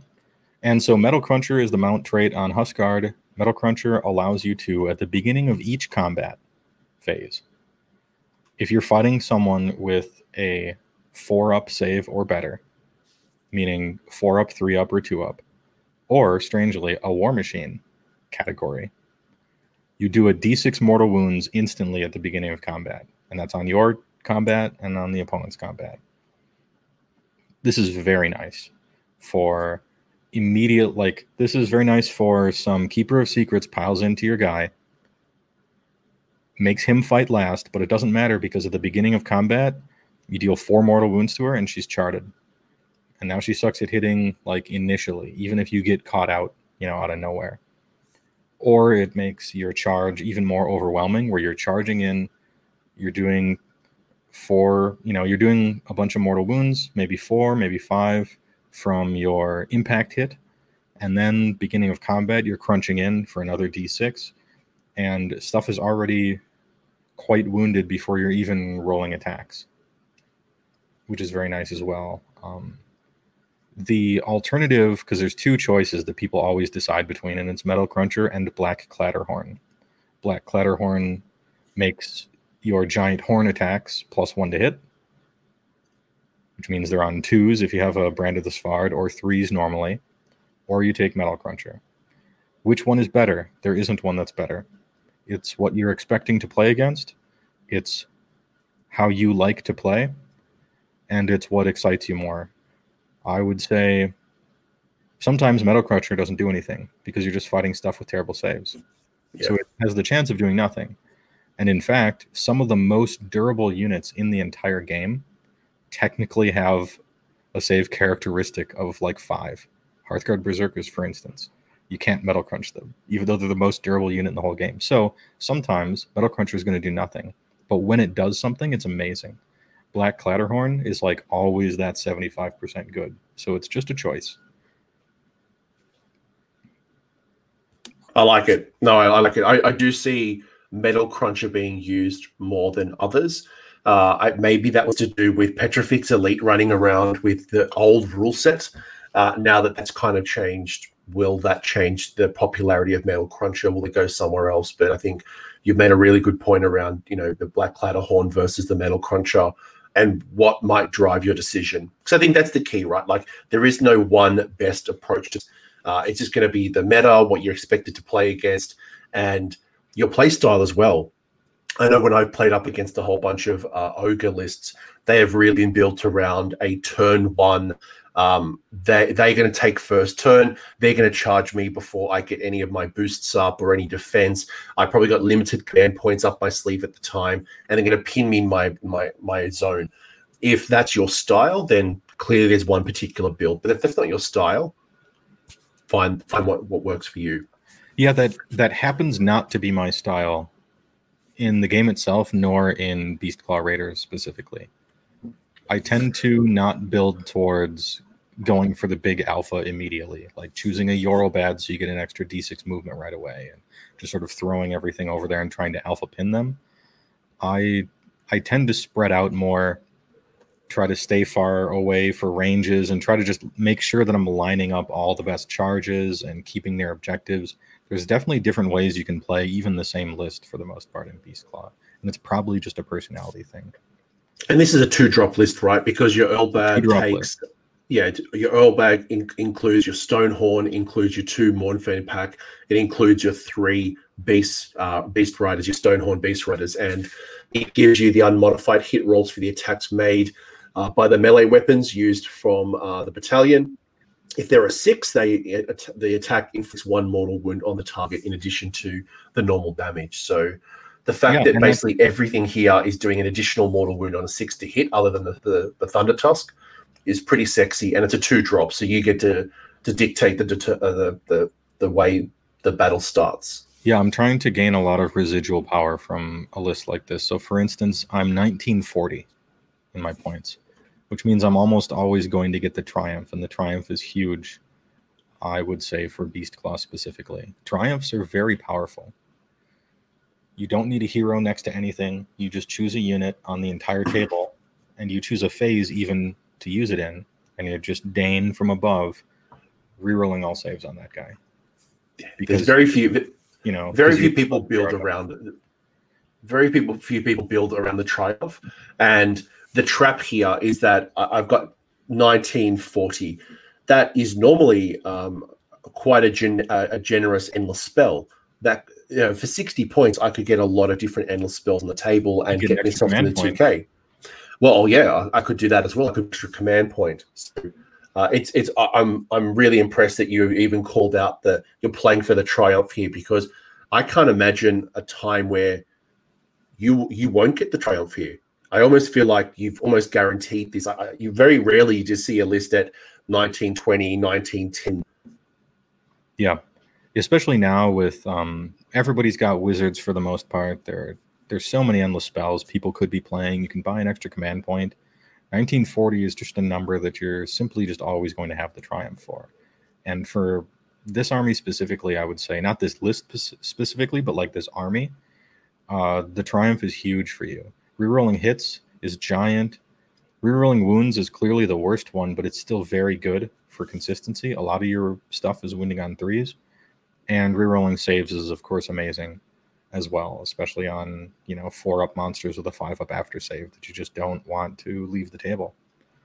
And so, and for anyone who doesn't know what Triumph is a optional thing that happens before the game commences. You look at the 2 different lists. If somebody is got less points than the other, they roll on a table. So you can't guarantee yourself one particular Triumph. You roll on a table and use that once per game ability. So by having less points on the table, you can always guarantee that you'll win the roll-off, but then it's about getting the roll. But most of them are pretty useful, especially in this type of build. Yeah, and on top of that, where were we? Oh yeah, next up, should I talk about Stonehorns? Are we like talking about their war scrolls, or can people kind of look at their war scrolls? I mean. Obviously, with the Earlbad, you've got to take the Huskguard on Stonehorn, so you can't take any other builds. You've got to have that for the battalion. Mm-hmm. Is there any particular reason you got the loadout, and maybe more importantly as well, why would you not go a second Huskguard? You've got the points for it. Why wouldn't you go a second Huskguard on Stonehorn as opposed to the Thunder Tusk? That I'm really curious about the Thunder Tusk in this list. I think it's about an even trade for the most part. It's not that Huskard on Thundertusk is good. I've played with it a little bit. I've seen Doom playing with one a little bit. After the points reduction, I would never call them good, but I think they're a side grade from your second Huskard on Stonehorn if you can't afford a Frostlord instead somewhere else in the list. That causes you to play in a slightly different way that may or may not be better. But it's upping your diversity a tad, and I don't think it's necessarily hurting you. So what am I talking about playing differently? What I mean is, so if you have a Huskard on Stonehorn, the guy on top does nothing. Like, he's punching and kicking, literally, that's what it's called, for no damage. When you charge in, you do impact hits, and then it's got Rock Hard Horns, which have 3 damage a pop with a Ren 2, 4 damage if you got the charge, and it's 6 of those attacks. They're hitting on 4s and 3s. Sometimes it's 3s and 3s if you're on Brand of the Svart or whatever. And then a bunch of Crushing Hooves. So you have impact hits, you have move 12, move 14 if you're hungry. You do great damage on the charge. And you have Stone Skeleton, which makes it like worth playing, right? So Line Breakers is a command ability that the Huskard on Stonehorn have. You can use this command ability at the start of the combat phase. If you do so, pick one friendly Mournfang pack that is wholly within 12. If you do, the Mournfang get +1 damage on their Mournfang tusks, which makes their Mournfang tusks from they're like 4s and 3s, rend 1, damage 1. Now they're 4s and 3s, rend 1, damage 2. If Mournfang got the charge, it's also +1 damage. So now it's 4s and 3s, rend 1, damage 3, and it's 4 attacks a model. I'm not doing it in this list, but if you wanted to play with more Mournfang and kind of have them be a little helper unit near your Huskard, you can line up big boy damage, actually, with Mournfang. And most people tend to think the Mournfang themselves are kind of lackluster. But I think I saw somebody just did very well with a unit of 6 Mournfang, I believe, in a list not last week, maybe 2 weeks ago. If you line up the wholly within 12, which can be a little tricky on the charge with bigger units of Mournfang, like they can slap. It's hilarious. But anyway, so you could also go with a Huskard on Thundertusk. And the reason I put that guy in here was to add more of a ranged component to the army that can free those units during the shooting phase, like helping free someone who's trapped in combat. Because getting trapped in combat is the way Boulderhead loses the game. So one of your main weaknesses are blobs of tar that once they've surrounded you, the guy is just kind of stuck there for the rest of the game and dies. Like, don't get yourself surrounded.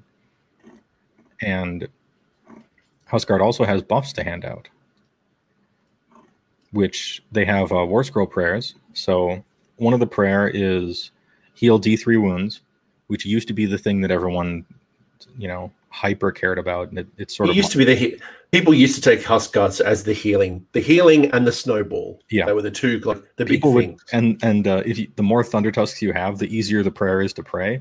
So people would play like 4 Huskards on Thundertusk and just heal each other up every turn, and people didn't like that. But they also have Winter Strength, which you can add 1 to wound rolls for attacks made by a friendly PCR unit. So that's their other prayer on the War Scroll. And adding 1 to wound rolls means you're wounding on 2s, which is everything, because almost all of your guys wound on 3s with almost everything they do in the army. And that buff, plus the added ability to free guys from combat. So consider, here's a Thundertusk. He shoots his Frost Wreathed Ice and does a few mortal wounds to something, and then charges in and does impact hits. It's just that much more of a way to free stuck in units. And a Huskard can do that, but he doesn't have a buff, and he's not going to Frost Wreath Ice stuff. However, he's faster, and he does damage in melee instead of 0 damage in melee. So as you can see, it's a side grade, depending on how you like to play. Or maybe instead of using 5 of the same copy-pasted guy, you play 1 that's different. Because, hobby matters too. I have cool looking Thunder Tusks and I want to play with them, damn it. So I think you've also made a really good point as well. And, I think some comments in the chat around, list diversity and, talking about, the optimization of builds and, talking about the combination of your gut busters and your beast claw, or, I see people doubling down on stone horns, or, what does a thunder tusk bring to the table? And by no means am I here to say the thunder tusks are inferior. They just bring something different to the table. And if you want to have this turn one charging, everyone's going to hit as quick as possible, and you all kind of do this one kind of battle plan, do Stonehorns. But if you're looking for some diversity, if you're looking for some different tools in your toolbox and sacrificing that one particular build, this is where that Thunder Tusk comes into play. And I think this is, again, where each player can manipulate this to the best of their ability. If they want to drop some of the Mournfang pack, or drop some of the Beast Riders, get themselves an Icebrow Hunter as well as some Frost Sabers, and get some sideboard shenanigans again to bring some diversity to the list, absolutely do what you need to do. This is no silver bullet list. Yeah, I made this list to be able to use it as a talking point for all the different options you have. Even if the lists end up pretty similar looking, like the choices you're making really change how you play. And to be clear, at least in my opinion, Thunder Tusks are like vastly inferior to Stonehorn just across the board. However, it's not like stupid to use one if you're already playing a bunch of Stonehorns, that it can help, because it's a helper for your Stonehorns. If you're the kind of army that likes to chill in a position on the battlefield where you kind of have your Stonehorns out there and your Huskguard on Thunder Tusk is kind of maneuvering around in the mid zone, kind of reasonably safe and just sort of supporting your other things. But as a general supporting unit, it needs stuff there to support. So you're going to be running a bunch of Stonehorns and then choosing a Thunder Tusk to help them, rather than like running. I suppose technically you could play like 7 Thunder Tusks in a Torbad list or something like that, but nobody's tried it. Some hero out there might have to, but that's definitely neither here nor there. It's got an artifact called Plate of Perfect Protection, which you might not have heard of, viewers, because it's one of the New Realm artifacts that everybody says are 100% useless. And they're mostly right. However, this one is the closest you're going to get to an Ethereal Amulet. Yeah. It's the closest you're going to get. It reduces... Well, actually, it doesn't reduce. It considers Rend 1 specifically as no Rend. It doesn't like -1 Rend. It's just like ignores Rend 1. If I'm Rend 2 or Rend 3, that still counts. But if I'm a Rend 1 attacking the Huskguard on Thunder Tusk, I don't apply that -1 modifier, but -2, -3 still applies, and it doesn't bring a -2 down to a -1. It's just I ignore the -1 characteristic. Yeah, and that's pretty nice because they're naturally -1 to get hit in melee. So now you're talking about a 4-up save monster who's -1 to get hit in melee and ignores Rend 1. You're starting to get reasonably durable, even though you don't have the 5-up after save that all the Stonehorns have. But then I gave it the mount trait. Oh, I should talk about the alternative to Plate of Perfect Protection. If you want a defensive artifact for your Beastclaw army, the 2 choices that you have are Plate of Perfect Perfection or Alvergear Rune tokens. And this is a choice between, this is risk and reward. Alvergear Rune tokens are once a game. You choose when to use them. And until your next hero phase, you can reroll all saves with that thing that has it. So, if you're confident that you can choose the perfect moment to use it, then rune tokens are better. But then for the rest of the game, you're just normal. Got nothing. And if they double turn you, it's until your next hero phase. You get 2 turns of it. Not bad. Plate of Perfect Protection just simply always works. Ignores Rend 1. If the army you're playing against has a bunch of 0 Rend and 2 Rend, well, you feel kind of bad, right? It does nothing. But You're not like trying to choose the right moment, and if you choose wrong, it's sort of like you don't have an artifact. So is it plate? Is it alpha gear? It's sort of what you expect to play against. It's how you like to play. Do you like to push the big red button when you think it might be right, even though it's more risky, but you can get more of a reward? I went with plate of perfect protection on this guy because I wanted to also talk about the interaction with Rimefrost Hide mount trait, which reduces incoming rend by 1. And it reduces incoming rend by, and it reduces the, I believe, hold on, let me read the exact thing, so we got to be super clear. I'm scrolling up to it. All right. Worsen the rend characteristic specifically of melee weapons that target this model by 1, which means incoming rend 2, the characteristic is now 1. And so plate stops that too now. That's cheeky. So that's cheeky. With a mount trait and an artifact, we got Ethereal back almost. There's some Rend 3 Chads rolling around the game. I'm not going to say there's a Rend -5 Chad running around as well. Yeah, although that's only on 6s, I think. But Voltanos is pretty cool anyway. But I mean, that's close enough. That's good enough for government work, as we always say in America. So, and that's specifically a Thunder Tusk mount trait.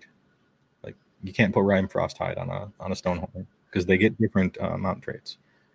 And what I like about that, Joe, if I just pause for a second and let you have a drink, is that, and that wasn't me having a go at you at all. That's me saying that I want to sit in this moment and appreciate the combination that you've just put together, because should somebody go for that Thunder Tusk, they know that it's going to be ignoring Rend -1 and Rend -2 because of this combination, which means that I'm going to start ignoring it. So I'm like, well, why would I put all my attacks into this, knowing that obviously unless I got mortal wounds, but if I'm going to put Rend -1 or Rend -2 attacks, the likelihood of this to go down is quite significant.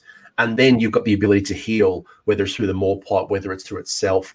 It's like, it becomes like, so what? And I'll focus somewhere else. And then that means that this Thunder Tusk can be roaming freely, doing what it wants to do, which I really like. That's probably a reason why you might consider running a Thunder Tusk as opposed to a second Stonehorn. So yeah, playing with your opponent's target priority decisions is also an important part of the game as well, because there's a conception among, I would say, competitive players that they look at a unit and they do some quick math in their head, and they determine whether or not it is worth trying to deal with what that is over there that's a problem, or determining that it's not worth trying to deal with that over there.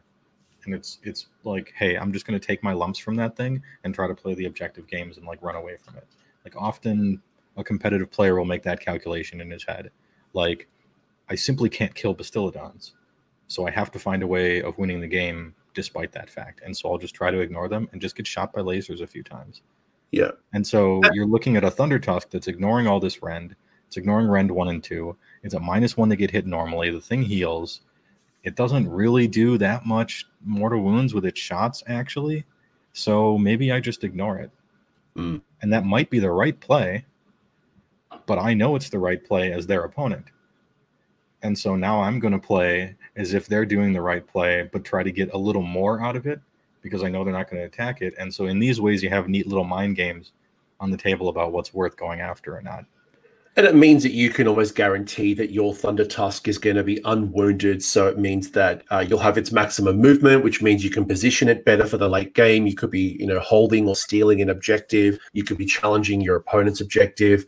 You could be better positioning it elsewhere because, again, people aren't targeting it. So for anyone listening at home, this is awesome because you're getting to hear in the minds of a competitive player. And you're right. This is one of the things that frustrated people against Petrifix Elite OBR, was that you attack them Mortek Guard, because of their high armor save, not many would die. And then the ones that did die would come back because of the Harvester or Arcane the Black. Mm-hmm. And you put so much effort in taking out a unit. A Phoenix Guard, another example. Hearthguard Berserker, another example. You put all this effort, so much focus trying to take down a Phoenix Guard, Hearthguard Berserker, that by the end of the combat, almost none are dead. And then they might have Emerald Life Swarm. They can come back from the dead, however, depending on which army we're talking about. And then it almost becomes, I feel powerless. Like, what's the point? or my plan to handle this is no longer viable, so I need to shift. And then I'm forcing my opponent to make difficult decisions that maybe they weren't planning for. And the Thunder Tusk is no different here. So love this combination. Something to try around if you haven't played with the Thunder Tusk before, or if you're building up your next monster and you don't have a Thunder Tusk. Yeah, and the two other things about this guy is that he's also like, if your opponent looks, you have one Thunder Tusk and 4 Stonehorns on the table, and your opponent is maybe going to say, oh, maybe I just will attack it, right? And I'll kill it. You don't care too very much. Like, you're not broken up about it. Huskard on Thunder Tusk is probably only ever going to get like 55% value at any time. And so with your distraction pieces that you're trying to confuse your opponent on whether or not they should attack, you want to make sure that whatever they choose, you can roll with it and turn it into a good thing for you. And so, like, if your Huskard on Thunder Tusk dies, it's not like everything's ruined. Like, okay, my weakest monster just died. Fine, I can deal with that. And if they leave it alive the whole time, then you just have it be 55% annoying value for the whole game and slowly punish them, over turns for it. So it's nice to be able to roll with the punches. That's one of the things that Beast Claw can do very well. And the second thing is Plate of Perfect Protection and Rime-Frost Hide. That makes it pretty durable. So you could even play a Frost Lord on Thunder Tusk because the prayers suck anyway. And now you have a 3-up save that's ignoring 2 rend and is a -1 to hit. And he doesn't do 0 damage in melee anymore. It's still not good melee damage, but he at least has a Frost Spear, So there's some options there. I mean, there's a lot of focus and a lot of attention, and we've had a pretty robust discussion so far. I can't believe we're almost approaching 2 hours. This is pretty crazy, and we're only halfway through the list. No. That's not what I'm saying at all. But rather, we're putting so much focus in the heroes, and I guess this is an army that is going to be rewarded by tweaking and modifying and finding that right combination and synergy of your heroes, because they're going to cost you so many points, 300, 350, 400 if you're going into the Frost Lords. Then you might want to consider, then how do I support and how do I build around it so that we make the most? And this is kind of where we go into the units, the behemoths. This is where we can kind of tweak and modify and tailor. We've got 600, 700 points tied into our heroes, but we've got the Mournfang pack. So the 2 Mournfang pack, what does it bring to the table other than being a requirement in the Earlbad?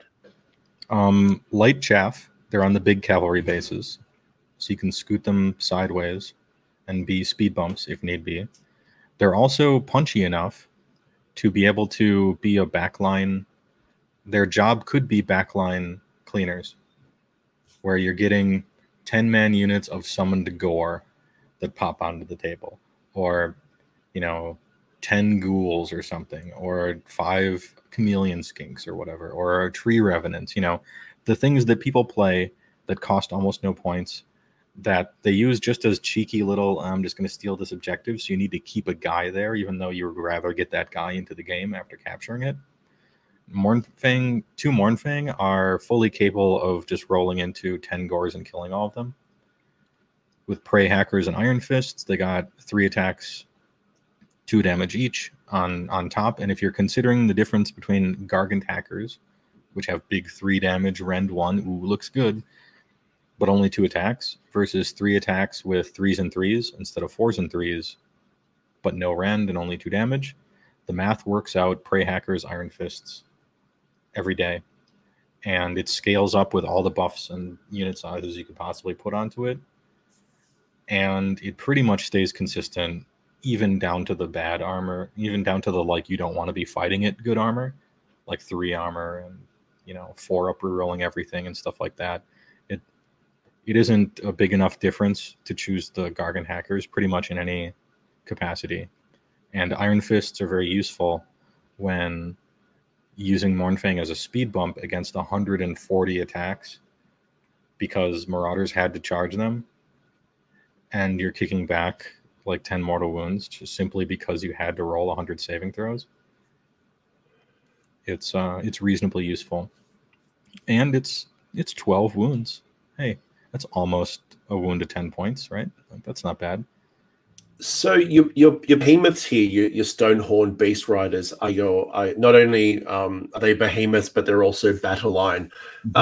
Just a question about, because your battle line fulfillment is being done by the Beast Riders, so they're also your battle line, so we don't have to worry about that for a second. So if I was thinking about screens, and let's say I wasn't taking this particular battalion, would say the Frost Sabers, would they be a viable screening option as an alternative build? Or would you think about things like Noblars, or do you like the Mornfang pack as a good kind of screener / also damage dealer? I guess the Frost Sabers and the Noblars aren't really the best damage dealers in this particular army. No, but they are cheap chaff.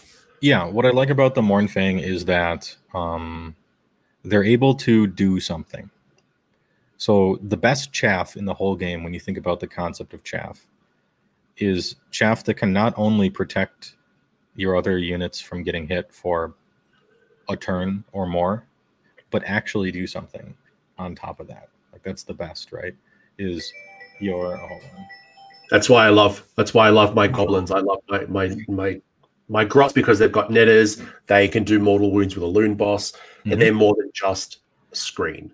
Yeah, and or your big unit of skinks that you've either buffed up to be an anvil, so they're on a 3-up save, or you put a lot of combat juice into them, so they can always be like shooting all their blowgun darts, and then when they get charged on a 4-up, they move back and shoot. And the best chaff in the game does something, and often does something like really well, on top of being decent at protecting your other stuff. And Mornfang are at least able to participate in the combat phase. The downside is, of course, they're more expensive, and they don't cover as much area. 2 of them are big cav bases, but it's not going to actually bubble wrap anything. And if you're running like 6 Mornfang, you're not trying to bubble wrap. You're trying to get that charge and just do 50 damage to something, right? With a line breaker Huskard. So they are required. I play them because they're required. I probably would not play them if they weren't required. But a lot of the units in the whole game, just as a umbrella, they clearly are intended for a certain job, usually. And whether or not they're good at that job is like one thing, but whether or not you can make them good for some other job is often another discussion to have.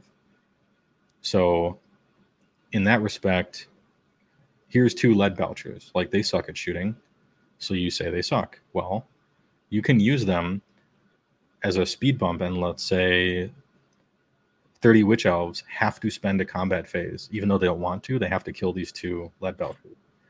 That's 1 out of 5 of your opponent's combat phases of the game that just is basically wasted. And so lead belchers are bad at their normal job, but you found a job that bought you an entire turn against like a great army. And so sometimes you can find an alternative use for stuff that is really quite strong on the table. Yeah, that's a really good point. It's something that I really enjoy playing, like with my Aether Wings right now. I've been playing with Aether Wings for about 12 months now. Even when they were 50 points, I would take an Aether Wing over a command point, because it will help zone off a part of the board from a deep strike. It can challenge an objective. It can charge in and waste somebody's combat. There's a lot of different uses. And I guess when I think about things like the Frost Sabers, they play a similar role, where they have the ability to charge an objective early, to screen, to hold on to an objective in the back end. And then in combination, obviously, with an Icebrow Hunter, you then get some even more abilities, being able to bring them on the side and, to threaten the opponent, or force them to deploy in a way that they wouldn't normally deploy. So, and again, there's no one way to build these lists. I guess I'm just trying to get the thinking behind the Mornfang pack, the Beast Riders. Is the battalion determining the build, Yes, or if you were putting this into a Yorlbad or something else, would this change? So, and I think we're getting some really cool insights here, folks, from Joe. So much appreciated. Yeah, and so about chaff, you have 2 options. Obviously, it's Frost Sabers on the Beast Claw side, or you have Noblars on the Gutbuster side. And so as 2 different types of chaff, both of these work pretty well as chaff. because Frost Sabers are pretty cheap and they're on little cav bases, so you can string them out. 6 or so will mostly protect a unit from one side. That's pretty useful. 120 points for 6 of them. And they're simply awful at fighting, and they're awful at not dying because they have a 6-up save and an awful bravery. I think it's 5 or something. Might get a bonus if it's near the hunter, but it almost never matters because they're just killed outright. And so I don't have like direct access to what their bravery is because they're just always dead. It's not worth even checking. It's just like they did. Yeah. Normally to save time, like somebody is like, all right, please make 24 saves against random. I'm just like, I'm just taking them off. This is easy. This is easy. Let's move on. I want to get a hot dog after this game. Like, don't even roll attacks. Like, those 2 are dead. It's fine. Your 40 Marauders, I feel like they got it here. Like, and then Noblars, you get even more of them for 100. And you get 20, which is an incredible amount. They're able to cover more surface area because you get more of them. And just like the Frost Sabers, they're terrible at fighting and terrible at not dying. In fact, they might actually be worse than Frost Sabers at fighting, which is amazing. But they also like don't have any abilities at all, but neither do Frost Sabers, so it's sort of even. They're just there to strictly die, you know, for their die for their masters, right? Like so that something can happen. With Noblars, their movement is so slow that it's going to slow down your guys behind them, which I feel is a crippling weakness of Noblars. And your guys don't fly. That's the other thing as well. If they flew, nothing flies. Yeah. And something could have flown before, but now we don't have Thermal Rider, so there's no fly stuff happening. And they're not Ogre keyword. They're not hungry. They're not, you know, doing any sort of useful things like that. Frost Sabers are at least move 9, which is pretty nice. Move 9 chaff when you're screening for, say, 12 gluttons that are on move 8. That's what I like. That's perfect. Your chaff's going out a little bit, an extra inch even, so you got that space, you know, in front of them. They're not slowing your gluttons down, whereas the Noblars really will. The bonus with Noblars is that if you want to sink, in my opinion, too many points into them, you can play with 60 and make them battle shock immune with a tyrant, which is sort of like a DPS test for your opponent. It's probably fun. What's DPS for everyone playing at home? Oh, damage per second, which is a term from MMOs and massive multiplayer games and WoW and stuff and EverQuest. So it's like a drag race that your opponent gets to do. It allows them to have fun because they get to take their car, which is their hammer, and simply figure out how much pure damage a thing can do, because the Noblars are doing nothing to stop the damage. They probably don't have a save against any of it, and there's 60. So it's like, all right, can you ring the bell at the circus? Can you do 60 damage in one turn? If you can't, hey, better luck next turn. It's a lot of points, though, for that many Noblars, plus it's another drop. It's another drop if you're using Frost Sabers as well. And drops are one of like your key concerns, I think, competitively in either Mawtribe. And so I just play yet another monster. Yeah, I think the build definitely rewards you to go towards a battalion. There's very few Beastclaw Raider or Ogre players that I've met who don't want the first turn. And you may not take first turn, but at least determining how the battle starts, looking at your opponent, do they have ranged attacks? How much ranged attacks? What's the benefits? If I get in early, can I get in early? Looking at the battle plan and the deployment spaces, I feel like I want to choose who gets the first turn every game, and I've built to do that with 2 drops. I want to, in a vacuum, the default position is always giving my opponent the first turn every time, because sorry, please continue. Is always giving my, in a vacuum, right? Always giving my opponent the first turn, because the first turn sucks. Just as a game, most things are out of range on turn 1. There's not much to do. You can kind of shimmy towards objectives, and then the turn's over. It's just you're not using the combat phase during that turn. You're often not using the shooting phase during that turn. Most of your spells are out of range. Most people build their spells around offensive spells as opposed to defensive spells. Yeah. So, not being able to do damage from afar. And so the first turn of the game is kind of like half of a turn. And then when I get to go second, if my opponent has been foolish or perhaps underestimates the movement characteristics of my guys, they've shuffled up enough so that I can charge them. And oh boy, like turn 2, charge them, impact hits, do a bunch of damage, priority roll. Now I get to flip a coin and see if I just double the damage of my whole army. You also potentially save a bunch of command points for having to re-roll the charge, because when the opponent moves closer to you, there's a much stronger likelihood you're going to hit the charge. That charge is a less of a roll, so you've now gained additional resources that you could put into your following turns. Yep. And a lot of times they don't quite shuffle up enough because they just get out the old tape measure and they're like, how far can you move again? All right, I don't want to get turn 2 charged. And I'm like, rats, but I mean, you're playing properly, so good.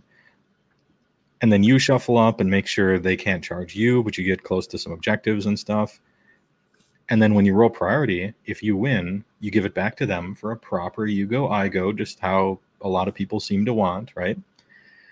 Because that means when turn 3 rolls around, you have the opportunity of getting the turn 3 double. And by turn 3, the turn 3 double usually means you're scoring objectives twice, which is much more important than dealing damage twice in a row. Because the game's about points. Yeah. So some of those objectives give you additional points in the later games or the longer you hold as well. So yeah, keep that in mind. And some battle plans give you points depending on if you've gone first or second. And it's nice to be able to choose that. So but that's in a vacuum. As soon as your opponent is playing an army, or as soon as you're playing on a particular battle plan, suddenly all of that can change. If I'm playing against Fire Slayers, I have to go first. There's no choice. Because if I let them go first, they're going to deep strike 20 immortal Spartans onto an objective, and my whole army could fight that for 5 turns and not kill it and lose. So I simply have to get to the places first and body block them out from it. And a lot of armies with teleporting are like that. And this is another reason why the Thunder Tusk then comes into play, because that has the ability to take out heroes behind those big walls of Hearthguard or Hearthguard Berserkers. We know taking out those types of armies, whether it's OBR having those heroes behind the scenes, whether it's going to be the Kalazar, the Lumineth person with no shoes on, those types of little support pieces. Again, that's another benefit of the Thunder Tusk, where a Stonehorn, it's going to be near impossible for them to get to those characters, and all being chaffed up by these, immovable walls.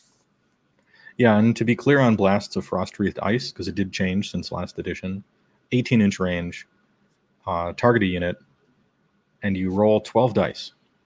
For each 6, it's a mortal wound. So how many mortal wounds can you expect from that? 1 to 3, probably. There's a big bell curve, but 1 to 3 about, I would say. And if you're targeting a unit that has 10 or more guys, now it works on 5s. So that's, twice as likely. And if you're targeting a unit with 20 or more guys, it works on 4s. And so now, if you're targeting a unit of 20 or more, it basically does the same thing it used to, which is 6 on average. But if you're targeting smaller units, it's always doing a disappointing amount of damage. This is not for sniping heroes, or at least don't choose it expecting that, getting your hopes up like, I'm going to kill that slaughter priest and finally, stop. No, you can chip away. You can chip away at it. You're right. It's not a one attack wonder. Yeah, you're not boom headshot, over and over like before, but all this stuff adds up, and it's all on purpose. So Frost-Wreathed Ice might only do 1 or 3 damage to that battlesmith, right? But now you have 5 vultures that are all targeting him and rolling 2-ups to do 1 each, and those add up as well. Yeah. And then you prey on your 3-up, and then another 3-up to do another D3. And so you have all of these, I'll say, brute force minor mortal wounds to overpower like one guy, or one specific target. And so that's what I'll say about that. Two burning questions before we move into your other list. Sure.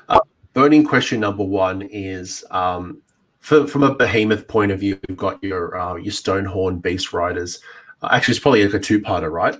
For anyone playing at home and you're wondering, wait a second, how on earth does this fine, handsome man have 5 behemoths? This list is wrong. One, how does a behemoth restriction come into play? 2, are you only taking these Stonehorns because you have to take them in the battalion? Is there a different battle line you would be choosing? And then the final question I've got for you is about, is there any battle plans that you really like to go first on? So there's a 3-parter. Okay, sure. So the first one is when this happens a few times in the game, a rule will say such and such monster loses gains the battle line keyword and loses the behemoth one.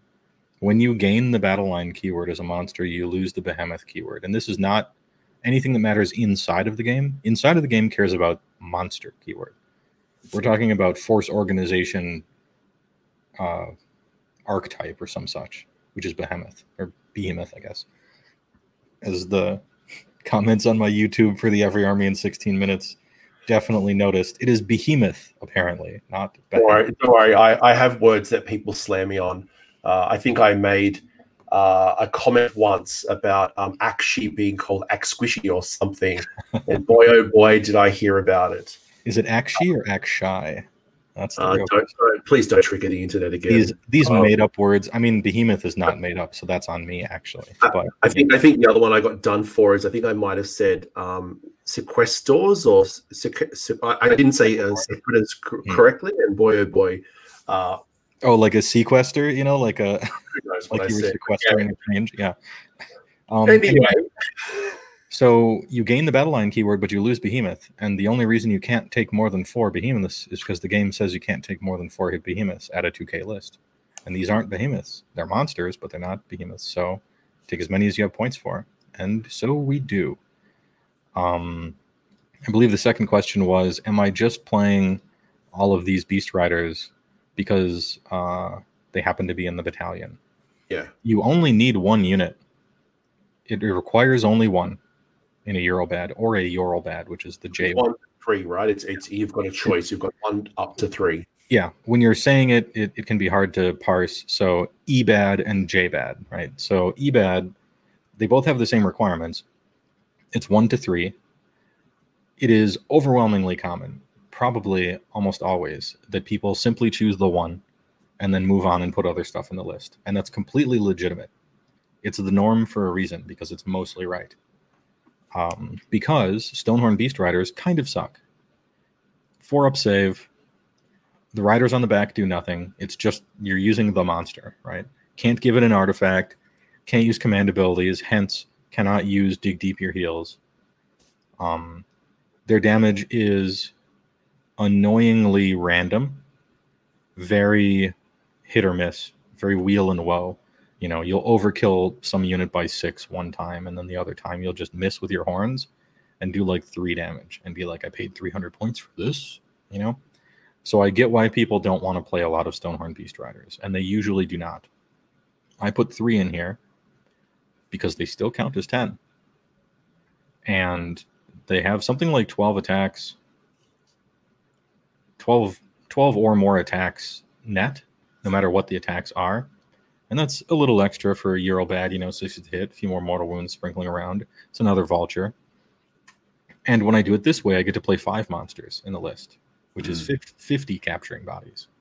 And if you play with 1 Stonehorn Beast Rider and then take that 600 points for the other 2 Stonehorn Beast Riders and shimmy it all around in the rest of the list, maybe you get yourself a Frostlord on Stonehorn, because you should probably always be playing 1, even though this list doesn't. I probably don't need to tell people that you should always be playing with a Frostlord on Stonehorn, because it's, once again, that Venn diagram of fun and competitive. It is a neutron star at the very center of that. It's the most fun ever. Even in a Gutbuster army, I would play a Frostlord on Stonehorn. And then 1,600 points, which is the majority in Gutbuster stuff, because Frostlord on Stonehorn is simply too fun. Or play more Mournfang if you want. Like these are the options you can play with here. That's why I wanted to ask you, because when I've played a Eurobad in the past, people have had maybe one less Beast Rider, maybe two less Beast Riders, but they've had some more chunky Mournfang pack. But again, this is kind of why it's just an option. If you don't want to have 5 behemoths and you want more chaff, cool. Drop one of those Beast Riders, increase those Mournfang pack into as 2 units of 4. Turn that Stonehorn from a Huskguard into a Frostlord. Turn that Thundertusk into a Stonehorn. Whatever you want to do, right? But yeah, and to be very clear, let's take this list right here. This can probably 4-1. If you don't play against like your worst matchups, you get a little lucky, you play well. You know, the standard thing. This is like potentially a 4-1 army. Potentially. Let's say you only play one Stonehorn Beast Rider, and then you play some more Mournfang, and you exchange your Huskguard on Thundertusk for a Frostlord. And then you play another Frostlord. So your army is Huskguard, double Frostlord, 1 Beast Rider, and then Mournfang to fill it up. That army is also a 4-1 army. You're just playing it differently. So it's not like this is the better list and what everyone's doing. Like this is the secret, GW hates them. Find out how to play 5 monsters and be better than everyone. It's not that kind of thing. It's just these are the changes you're making because you want to try out 50 capturing bodies instead of 40, or you have a playstyle difference that you want to try out versus the 4 monster version or the bunch of Mournfang version or whatever. No, that's brilliant. And the final quick one is, do you have any particular scenarios that you like to go first on? Because I know you said that we mostly want to go second in most situations. Is there any particular ones that you like to go first? This has decreased with losing Ethereal Amulet. Remember when the army as a whole, the book, I talked about it had 3 main strengths. It used to have 4 main strengths. We used to have a dedicated fast anvil that we could really leverage on battle plans. And it really gave us a different way to play to have an advantage on all of the scenarios that care about how long you're capturing some objective for. And so I'm thinking about stuff like old Duality of Death, or what's the other one? Anyway, there are a few battle plans that care about how long you're snowballing points on one particular objective. Yeah. And those I would tend to go first for. I would choose to go first because I just want to get there with this impossible to kill thing and just sit on it and just pitch a tent, roast some marshmallows, collect my points, But default position for all battle plans across the board, I feel like we're 55%. Just 55% sitting pretty. We're not like brutally screwed on any battle plans necessarily. I like to see, Total Conquest is very good for us, specifically because you get the recapturing bonus on those guys, and I like to let my opponent get it and then just crush them and take 2 points, and now we're even again. And you get bonus points for leaders taking them, and your leaders are what often take them because your leaders are gigantic monsters, and so you just get bonus points for that. It's very nice. Specifically, the diamond pattern on Total Conquest is very nice because it's harder for their giant blob to just sit in the middle of everything and shift depending. Yeah. As opposed to like, what's the other one? Shifting Objectives, I think, or Better Part of Valor, where it's not diamond, but it's square, but it's the same principle. Shifting? Is it shifting? I think it's shifting where it's much easier for a giant blob to just sit there and like collect points, and it's hard to do stuff with. Better Part of Valor is very nice because the spin cycle tactic is on full center stage there. And the giant like 6 and 8 objective battle plans aren't really so bad for you. In fact, I find myself feeling pretty good against non-summoning lists on 6 and 8 objective battle plans. because our army is very mobile, and more than that, it's very modal, M-O-D-A-L. So it's mobile and modal, meaning a lot of armies have, here's my 30-man unit for 360, and then my 280 points worth of heroes that make that good. And then here's my other 30-man for 360, and my 300 points of stuff that makes that good, and then my one monster hero, and then battalions and endless spells, and that's the army. Well, they can only go in 2 places plus a monster. And a Beastclaw army can go in 4 or 5 and just be pretty quality, you know?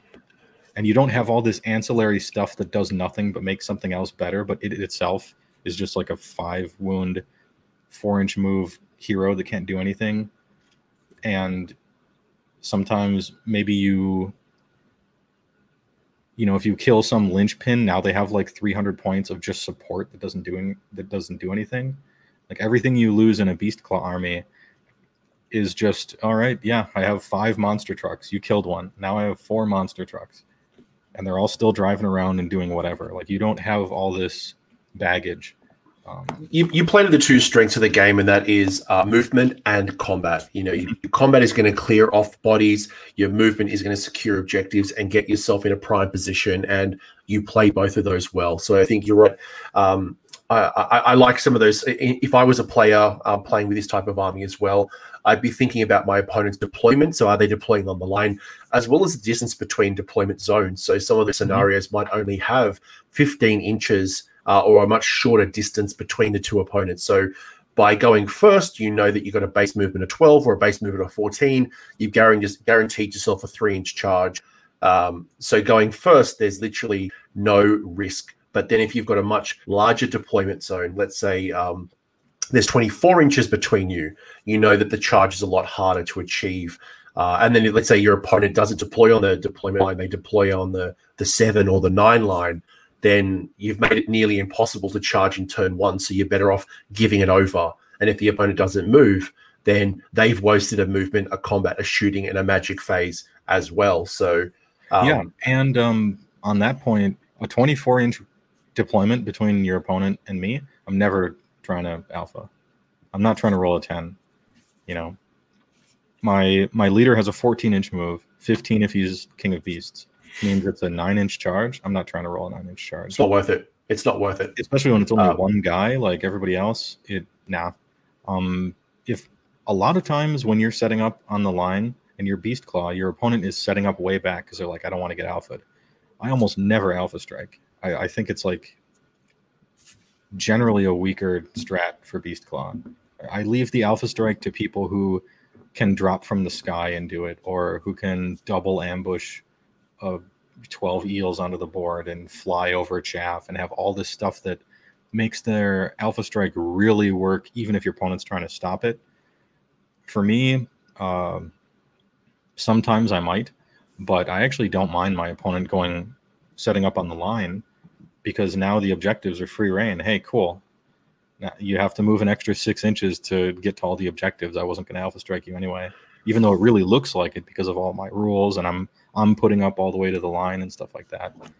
So, and that's the play, is that the threat potential. People do that, and that actually rewards you for objective play. So a lot of cool stuff there.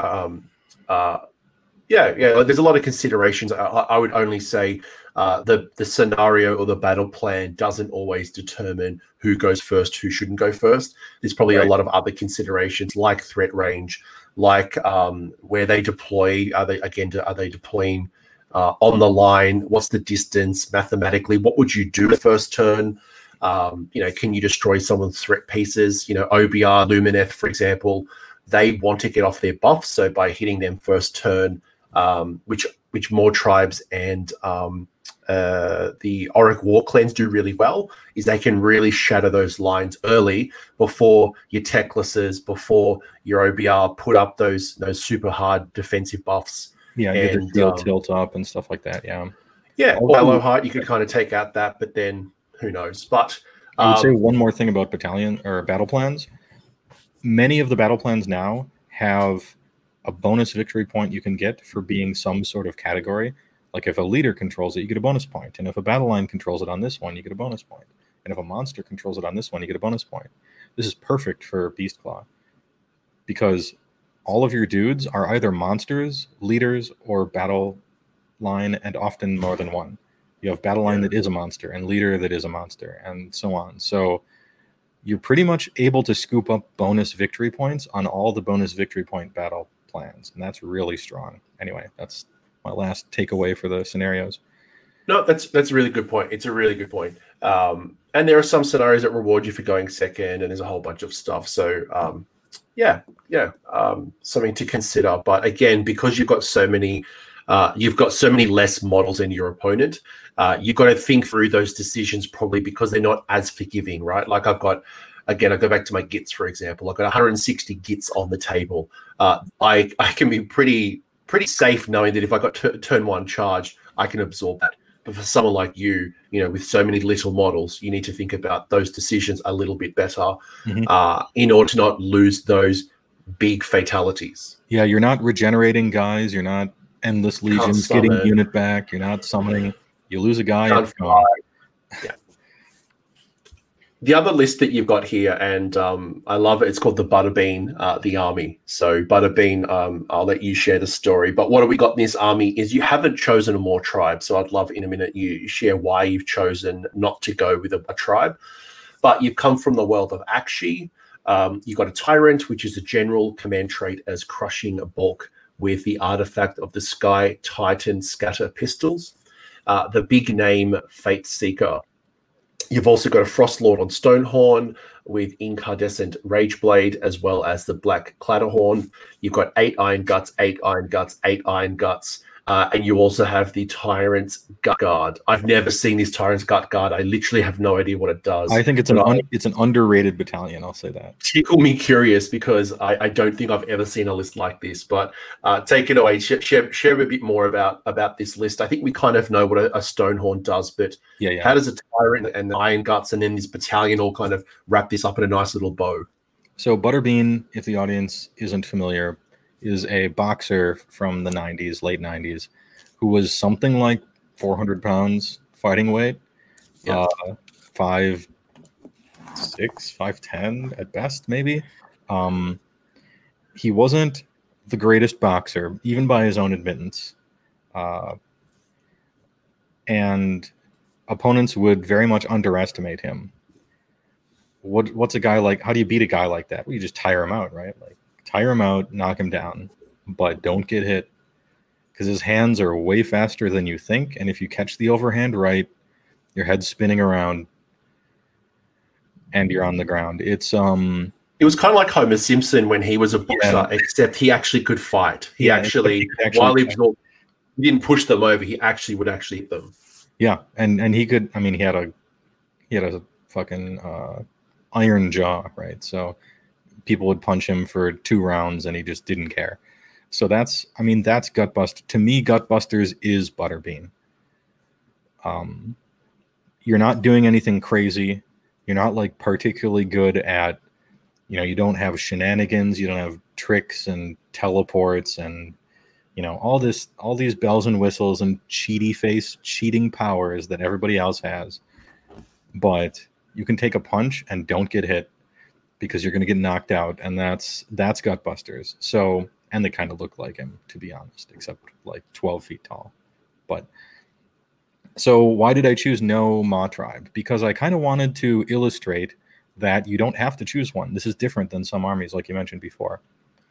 And I didn't choose a Mawtribe, even though it is competitively simply better to always choose a subfaction, because I wanted to make the Tyrant into an Omega Chad, because that's fun, and this is the fun list.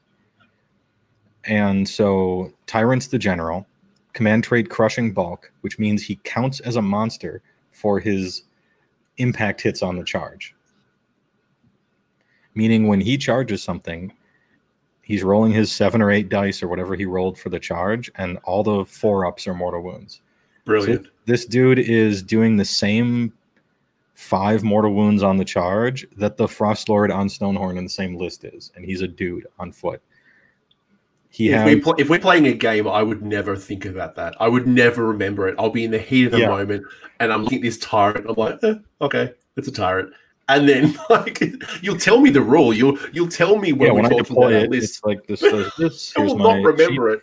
And then 4 turns later, when it's my tyrant with 3 wounds left versus like, your slaughter priest at full life, and I'm like, all right, I charge a slaughter priest. All right, he's dead in the charge phase. Pile into the other guy. Wait, he's dead in the charge. Yeah, he's full to dead in the charge phase. Like, oh, okay. And then the artifact, Sky Titan scatter pistols. So then I just started blasting. This gives him 6 shots with his pistols, and his pistols actually aren't that bad. It's just that they only have 2 shots. This gives him 6 of them. So at any range that he could charge, he also can shoot. And so now this guy is shooting 6 times with his D3 damage pistols, charging in as if he were a monster. Fate Seeker gives him a 3-up armor save.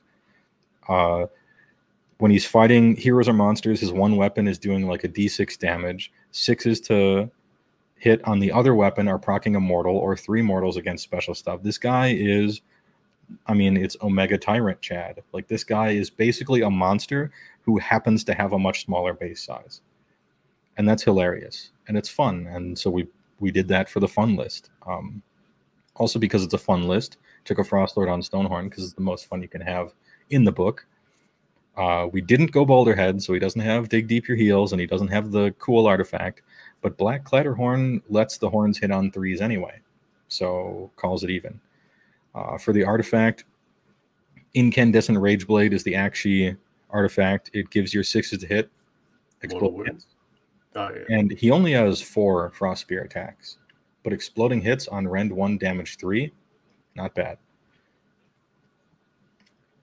As for the units, we went for...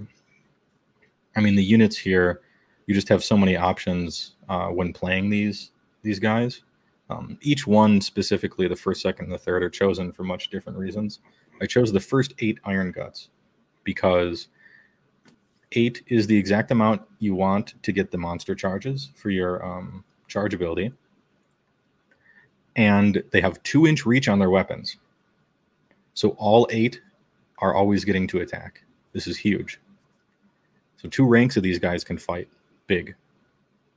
Without buffs, these guys are doing 30 damage. Their Iron Guts are so punchy. Pure glass cannons. I was just reading the rules for the Iron Gut again. So the Gut Guard. I've never seen this. I know Doom and Darkness was running around the Junk Mob, and again, that was something that I've never seen on the table. I was hoping he'd go 5-0 and lead us to a Junk Mob meta.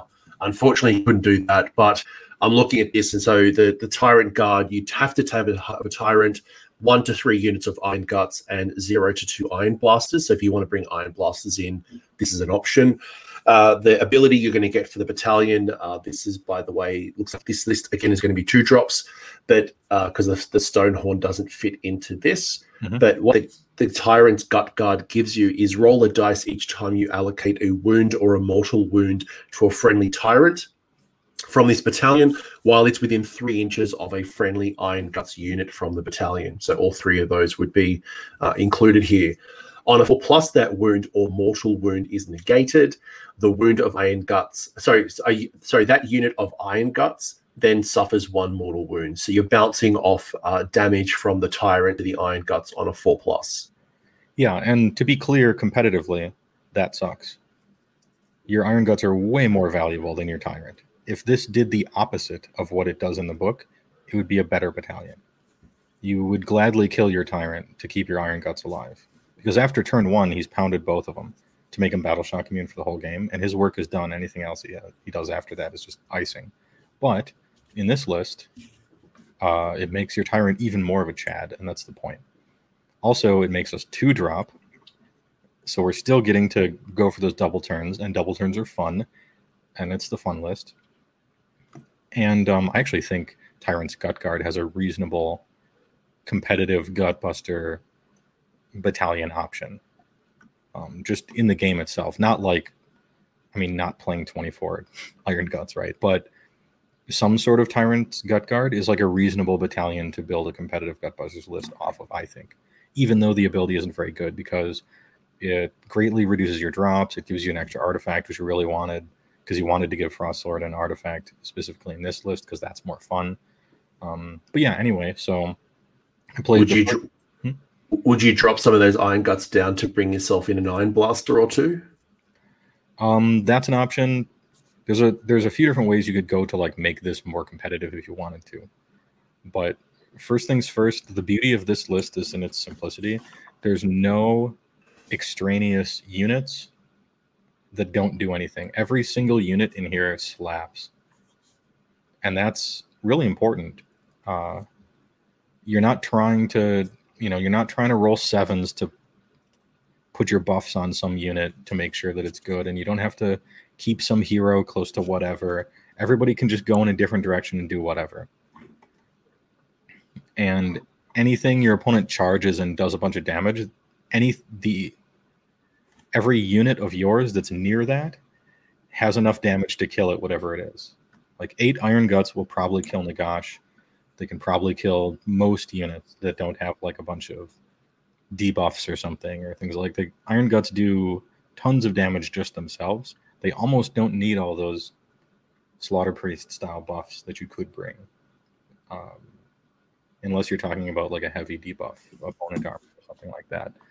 But if you wanted to make this list a little more competitive and a little less like hilarious fun, you would certainly choose a sub-faction first of all, and it would probably be Winterbite, just so you can't get shot too hard, early on with your guys on your team.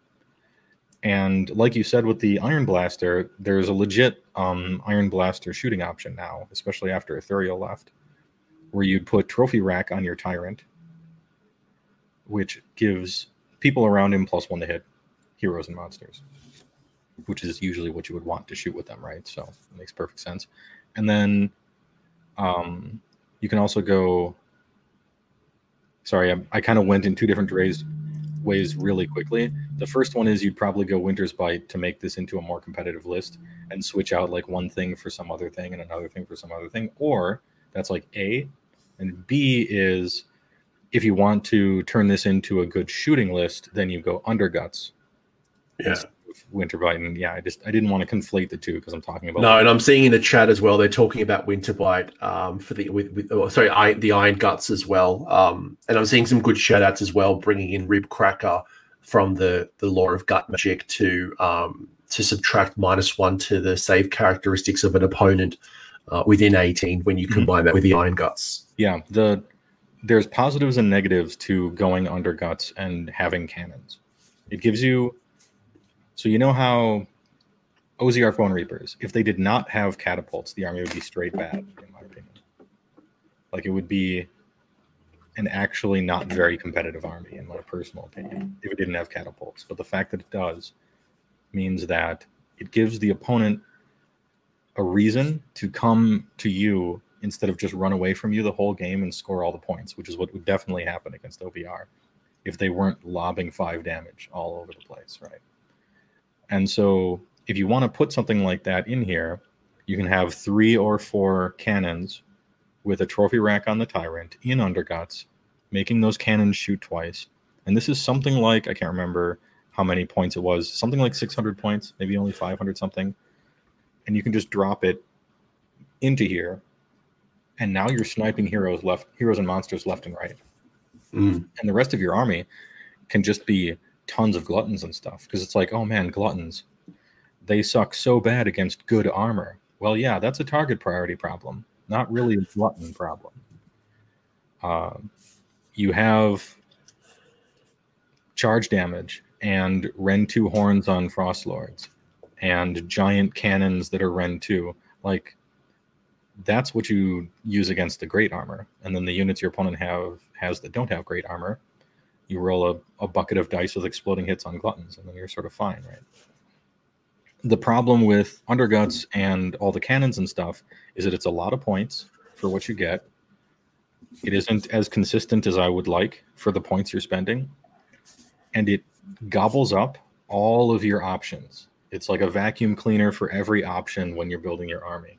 It feels like I'm building a Sylvaneth army, except in Mawtribes, where you have to play with a battalion because it requires a second artifact, because the second artifact has to be Trophy Rack You have to play with a Tyrant, which you probably don't want to in a competitive list for the most part, because Slaughtermasters cost 20 points less, and they're just sort of better as force multiplication powers. You know, they got to spin the wheel of value for the 1 in 3 +1 to hit. They got a spell. Sometimes they got 2 spells if you're going Blood Gauntlet, right?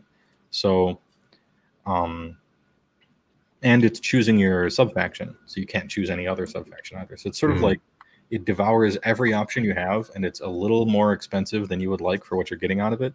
But it's such a strong effect, and cannons are sweet that I'm not looking down at anyone for choosing that. Also, no, the cannons are pretty sweet. You can play a Eurobad. You can play like a minimum-sized Eurobad, and then be in Undercuts and just put 3 cannons in there. That's pretty cool. It's almost a drag and drop, except for all the options it's eating up. So it's kind of interesting. And again, cannons and D6 damage is very swingy, as chat is saying. Yes. It comes back to the narrative of this whole episode, and that is this book is quite robust. You can clearly see that this, while is primarily a Gutbuster build, we're still bringing in a Stonehorn to play a role. Those points could be allocated somewhere else into bringing in those Iron Blasters. You could bring in a Butcher. You could bring in an Icebrow Hunter and some Frost Sabers to do a bit of sideboard shenanigans. Mm-hmm. You could bring in some Man Eaters. You could bring in, there's so many. You could change this list. You know what I mean? Like if there's something that you wanted to bring in or change this is not your style. Again, you do you. This is your hobby. There are different builds for different things, but I think ultimately what we're hearing is synergy is key. You want to think about how you make the most of your investments because they are expensive investments. You're not throwing around 100-point units. You are truly doubling down on these 400-point heroes or 400-point units. Yeah, that's pretty much in most cases. That's pretty much what you're spending on anything. 12 Gluttons is 400. 8 Iron Guts is 440. A Frost Lord on Stonehorn is 400. If you want to do the Frost Saber bomb with a Hunter combo thing, it costs about 400 to do that. Like most of the things you're buying in this army are just giant chunks of 1/5 of an army. So I was going to say, it's almost like you're chunking with 400 points, a give or take. So it's almost like you've got 5 investments. How do you make the most of your 5 investments? Again, give or take. Yeah, as chat is saying right now, Skull is nasty, and the Cat Grenade does indeed delete 1 unit, but then it is wiped out like the snows of yesteryear when anything looks at it after that, and you don't have the command points to do the combo again. So it's like 20 damage. Is that worth like 400 points once, and then the thing's dead? Probably not, but like, it's an option. You can do it. And before I ask my final question, what's a Cat Grenade? So Cat Grenade is... If I'm going to go to the page so I can read everything, but you can take an Icebrow Hunter. And, okay. What? Yep. Okay. Yep. Yeah, you take an Icebrow Hunter, and he can use a command point to give +1 attacks to cat, and then you take a bunch of cats, right? Yeah. And so he can with Skull, mostly Skull, just because you want extra command points. He actually has a War Scroll where you can drop a cat with him, but. So you take, 8 cats, maybe 12. It depends on how many you're expecting to get in or whatever. And he drops down, cats drop down. They roll a 6-inch charge because they get +3 from him. And then you spend like 5 command points. And your cats are sitting on like 6 or 7 attacks a model. And it's all rend 1, damage 1. And they're only hitting like, they're hitting on 4s. You're spending a crazy amount of resources to do something like on average 20 damage to 4 up. Yeah. And then all of your you're out of resources, so you can never do that again. And all your cats are on a 6 up save. So they're just all dead if anything hits them. Okay. But it's a Cat Grenade. It does work. It does what it's supposed to do. It's just, do you want that when you could have just played a Frost Sword on Stonehorn and done the 20 damage anyway? But then when something attacks it, like, it might not die, right? So anyway, it's all right. All right, cool. From now on, that's now called the Cat Grenade. I've never heard the Cat Grenade in my life. I was imagining an alternative Blood Vulture, but instead of like a big vulture going at your opponent, you throw some type of, Frost Saber cat somehow maybe it's like a combination with the Gargant throws a cat at somebody. Yeah. When the book first came out, everybody noticed the combo, and I did all this math, and I'm like, okay, if you spend this much points and get this many command points, then how much damage does it do? Okay, what if I use 12 cats? All right, what if I use 10 cats? What if I have an extra command? And from the cheapest version all the way up to the most expensive, it was just never worth like the investment. Unfortunately, it had bad returns, but had bad ROI. In other words, I like it. I do like the Icebrow Hunter and the cats. I keep bringing them up because I am a big fan of them, especially being able to be brought on from the side of the board. So just gives you that little bit extra utility, and it makes you not one-dimensional, just running up the board and trying to charge everything in your sight, because then you can come in from the side, you can challenge objectives, you could hold them back kind of late. I do like that. Yeah, and you no longer need the battalion to drop cats with the hunter. Although you can only drop 1 unit of cats with the hunter. It used to be you could drop like up to 8 units or something, but it's just 1, and the battalion doesn't add to that. So it's just 1 unit of cats, hunter. There you go. Opponents can be really good at trying to screen and trying to protect all the good stuff against your charging stone horns.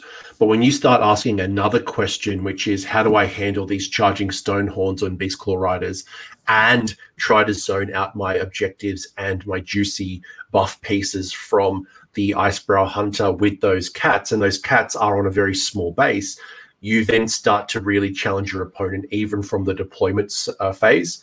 And either it will create opportunities for you with your Stonehorns because they've left a gap, or they're going to leave something unguarded, which your Icebrow Hunter and his cats are going to come in and claim or challenge. And for me, that's why I'm a big fan of the Icebrow Hunter. I wouldn't put too many points into it, but having that as an option is a wonderful utility piece. Yeah, I've made lists with 1 hunter and 6 cats as like a mini cat grenade, or you pretend it is with your opponent. Because usually when you're playing against an opponent, if they see deep strike or ambush, they start just naturally bubble wrapping a little bit to respect it.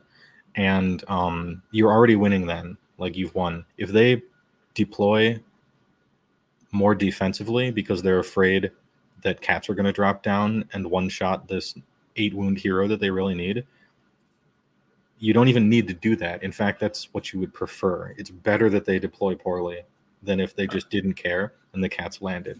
And so sometimes your opponent deploying unfavorably is already a victory for what you put in your list.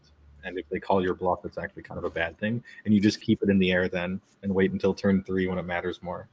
Because it's not really that, And if you need to, just start them on the table as pure chaff, and then they die. Okay. Just 200 points. Anyway, yeah. Yeah, no, it's great. It's something that I would play around with a lot with Legion of Night. I'd have a terror guys that would come in the side of the board at the very end, but I would never actually put it in the side of the board. It was always a threat. So as I was deploying, and I'd be a 10 drop or a 7 drop, they would be screening as if the terror guys is going to come from the side of the board, and that was never the plan. So that psychology and forcing to ruin potentially a deployment strategy can be that victory in itself. So last question for you, because I've got work sure. and you've got dinner. What have you, and we could talk for hours. This has been awesome. This is literally almost like part 1 of Lord of the Rings, the duration we've had here. Yeah, I'm sorry that I feel remiss that I didn't even talk about their wizards at all. And it's such a huge component of their book, but this talking series was meant to be a 90-minute series. We've clearly just broken we've like double parted, but that's good. Like, I think that's just for Ogre players have bigger brains. There's more tactics to the army. This is clearly proof of that. So, what can confirm. Look, I think one of the many reasons I wanted to jump on here with you, Joe, is because the book's been out now for almost 12 months. And since the book dropped, we've had changes. We've had Lumineth come in. We've had Slaves to Darkness. We've had Zench. We've had KO. We've had all these changes, right? And the faction focuses and the other videos that people have done when those books have been released and we're like, hey, this is the best thing, that changes. And I remember when Beastclaw Raiders very first come out, it was all about Stonehorns. And then Stonehorns got changes with their skeleton, and then it was all about the Thunder Tusks, and then we're back to Stonehorn. So that it always constantly changes. And I think where I've really appreciated your insights is not what you're taking, but rather why you're taking it. So that as the meta shifts, as it evolves, as Dark Ensign, Dark Elves, and Vampire Pirates, or whatever comes next, we're prepared to make better decisions and how we can kind of modify our ogre lists. And I think you've given us good logic and how to make the most of this book. Yeah, I think so. So the last question.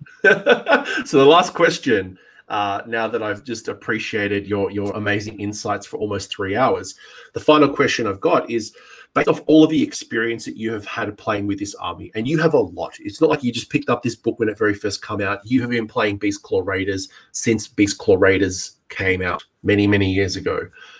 What have you learned over your time that through your experience you may not pick up, you may not appreciate, you may not know when you very first grabbed this army from all your experience and your insights?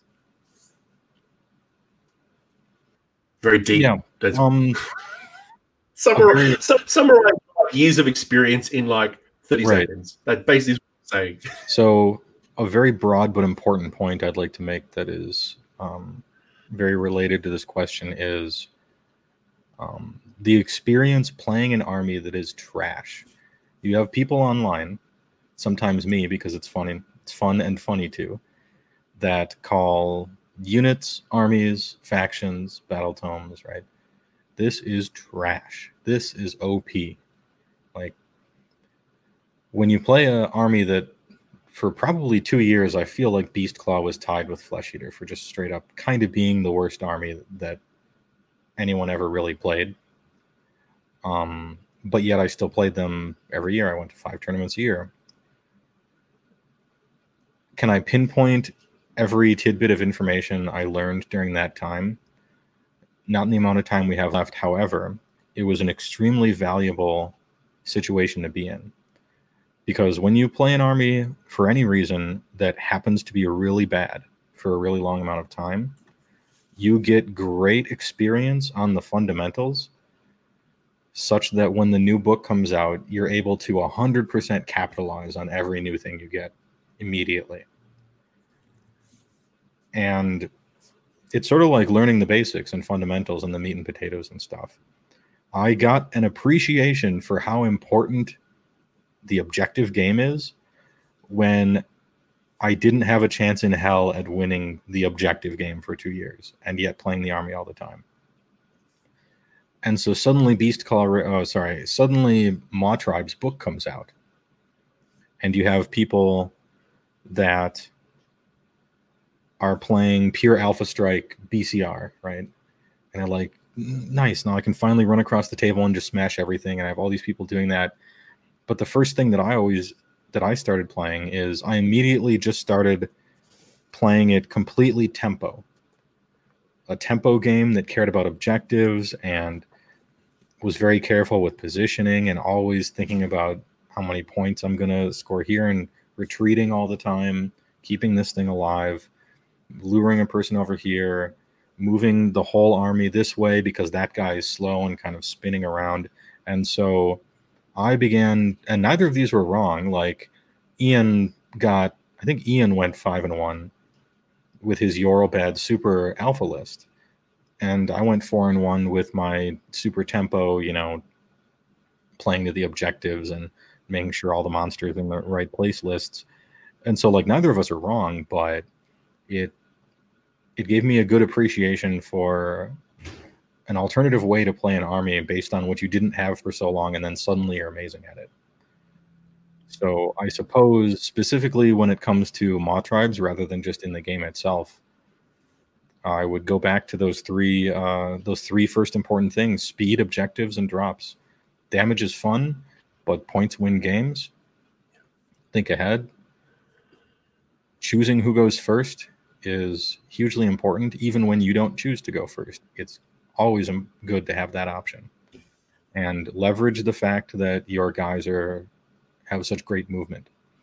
And the power projection in the army is very good for an army that doesn't cheat. And by doesn't cheat, I mean, You're not Hand of Gork, you're not Ambush, you're not Deep Strike, you're not teleporting every turn like Seraphon,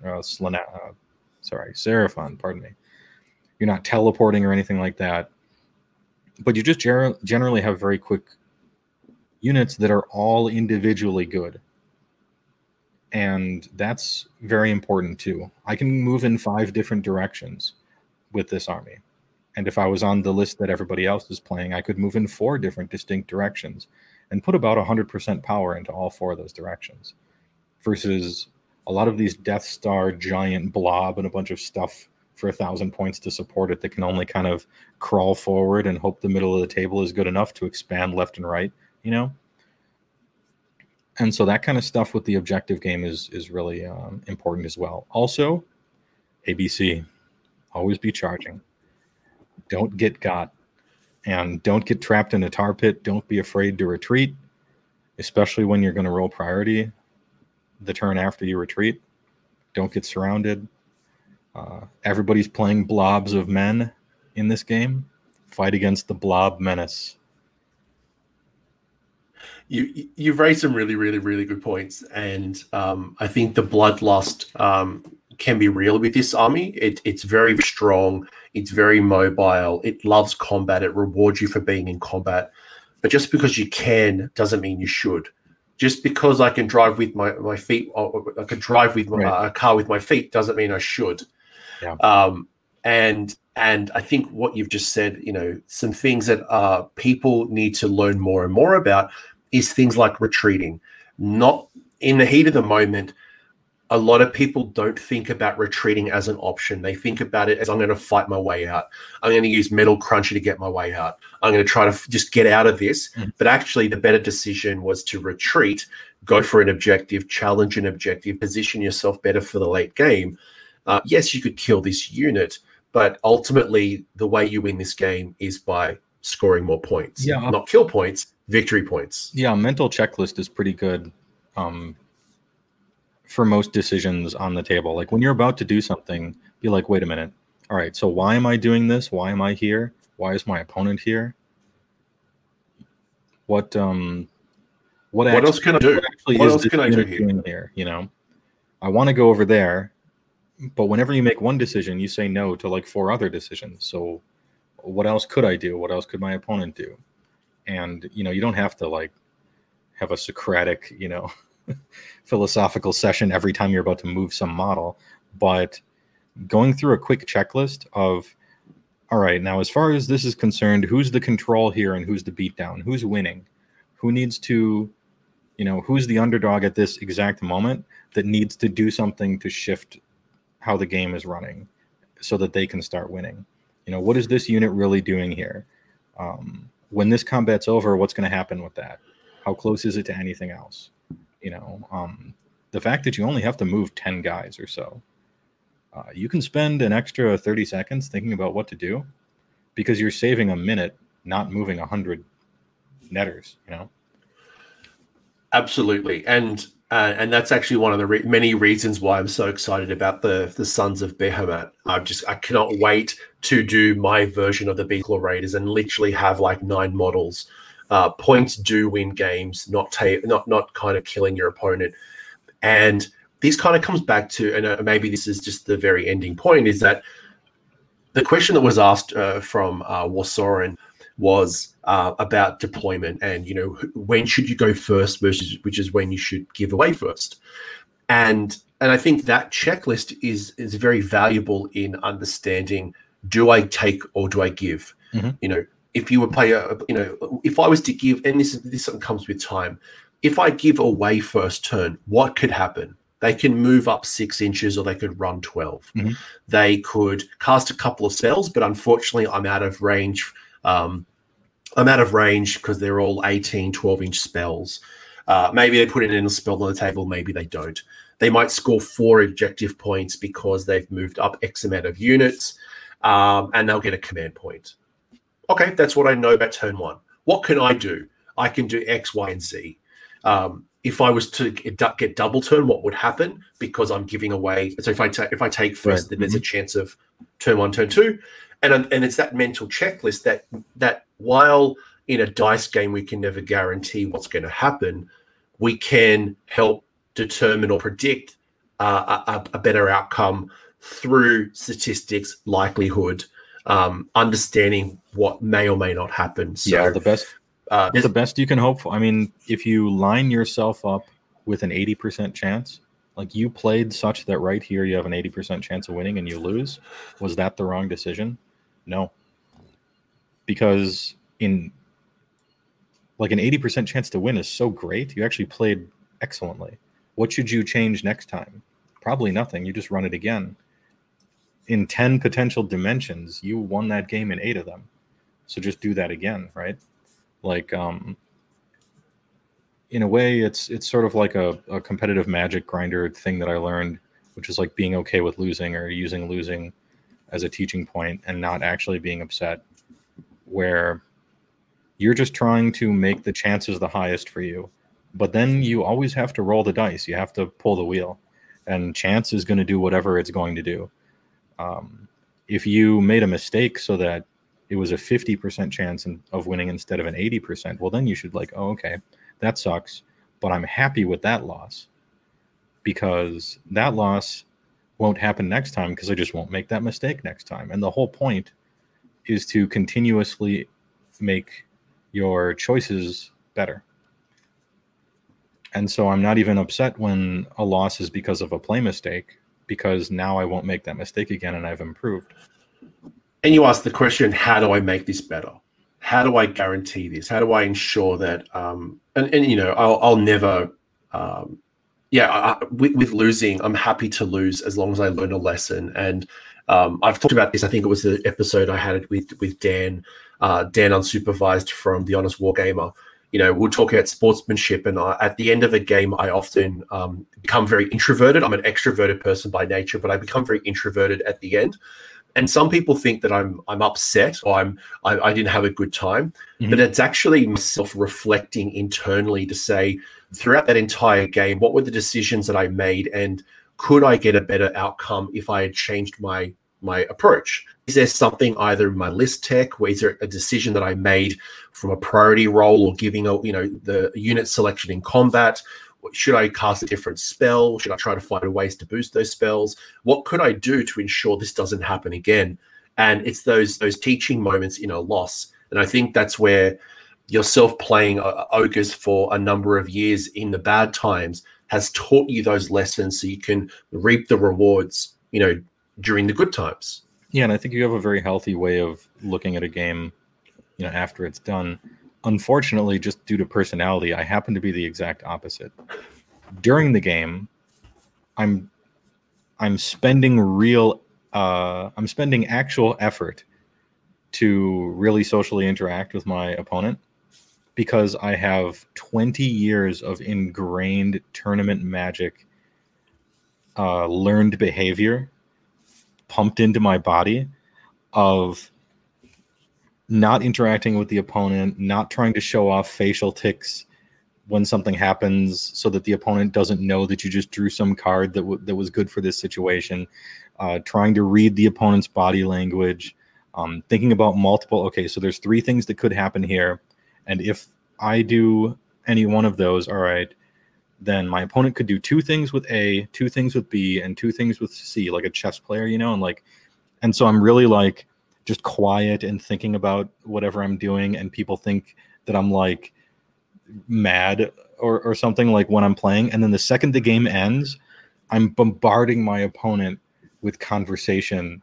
And I'm just so on turn 3, when you chose to do this, but you could have put this guy over here, over there.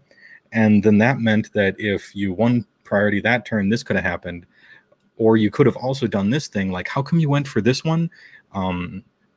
And this was a great decision on turn 2 where you chose to do this because you probably thought that I was going to do that, and I probably was. And I'm just bombarding them with stuff, and usually they're taken aback. They're oh, wait a second, this guy's been a mute for 3 hours, and all of a sudden, I thought you were mad, and also I didn't think of that thing on turn 3, and I think I lost the game because I didn't do it. And I'm hey, you won't lose the next one. Losing is a lesson. Ask yourself the right questions, and you will learn. If you If you ask the wrong questions, you won't learn and you'll make the same mistakes. And there's probably only positive things to take away from it. If you lose a game because of your play mistake, well, then that's great, because it means you won't lose the next game because you won't make that mistake. So it's good. If you lose the game because you flipped a coin and it landed tails, that's great, because next game you flip the coin and it lands heads and you win. Or you figure out something to do to make it an 80% chance. And if you lose the game because you had a 99% chance of winning and your opponent pulled out a 1 in 10 billion chance to win, that's great, because you got the game to a place where your opponent had to have a cosmic event that caused him to win. And if you can get all your games to a 99%, bro, trophies on the wall, you know? Yeah. If you're only getting screwed by 1%, that's great. Just run it again. You know, you're winning 99 games out of 100. So really, like, almost any loss is probably a good thing when you consider it in that respect, unless like the only thing you care about is getting that trophy in this particular tournament, which is how every single Magic tournament was and how no Age of Sigmar tournaments are for the vast majority of people. I got a 100-person tournament, 10 of them are really gunning for a placement, and 90 of them are there to, hey, if I do well, awesome, but at least blah, blah, blah, blah, blah, all these other good things that are just going to happen anyway. Winning an Age of Sigmar tournament is not going to change your life. You are not going to go pro. You're not doing world tours. You haven't got the $1 million prize pool. Yeah, you're not getting a trip to Honolulu for the pro tour at a chance at $40,000. You're getting a unit for an army that you don't own in a box that you're just going to resell for 40% off. And there's one thing I'll end the show with, is that I believe truly that there is no such thing as failure. There is only feedback. Ask yourself the right questions, you will learn, you will get feedback to improve yourself. But Joe, this has been awesome. We could keep talking for hours. If this was a rant cast, we would be talking until you fell asleep or I got in trouble and got sacked for not being at work. But if people want to hear more from you, you do have a YouTube channel. You do stream on Twitch live. Is it every Monday? Yeah, it's every Monday at 6. And sometimes I'm playing video games, and sometimes I'm not playing video games, and we're just building lists on the internet or rating every army in the game on tiers, like which army is the easiest or hardest to transport, which army has the coolest looking centerpieces. You know, just like basically stuff is happening that I'm doing live, but really the show is for people to watch me live so that they can ask some question or argue about stuff in chat and just talk AOS. So go subscribe, go check out his YouTube and his Twitch channel if you're not already a fan. I can see a lot of people in the chat are a big fan. Thank you for everyone who have hung out for a long time. This has been great, and I better go to work. Yeah, thanks for having me. I hope you don't get fired. I appreciate it. Well, if I get fired, I guess I'm making more content, right? Yeah, hey, if you get fired, you know, there is no failure. There is only, there's only opportunity, right? So, and let's close out the show. Is ABCs. Don't forget your ABCs, Joe. What is it? Yeah, don't forget your ABCs. Always be charging. Thanks, everybody. Mate, how good was that video? Surely it's going to go straight to the pool room. If you enjoyed that video, I would appreciate it if you crush that like button, and if you have an opinion, leave it in the comments section. That lets YouTube know it's a great video and it should share it with other Age of Sigmar players. Cheers to all the bloody legends here on the screen who have financially supported AOS Coach on Patreon on YouTube members. Their contributions have helped me improve the quality, frequency, and the variety of content on this channel. So cheers guys, you are bloody legends. Until the next video, don't forget to shoot the heroes and have a good one.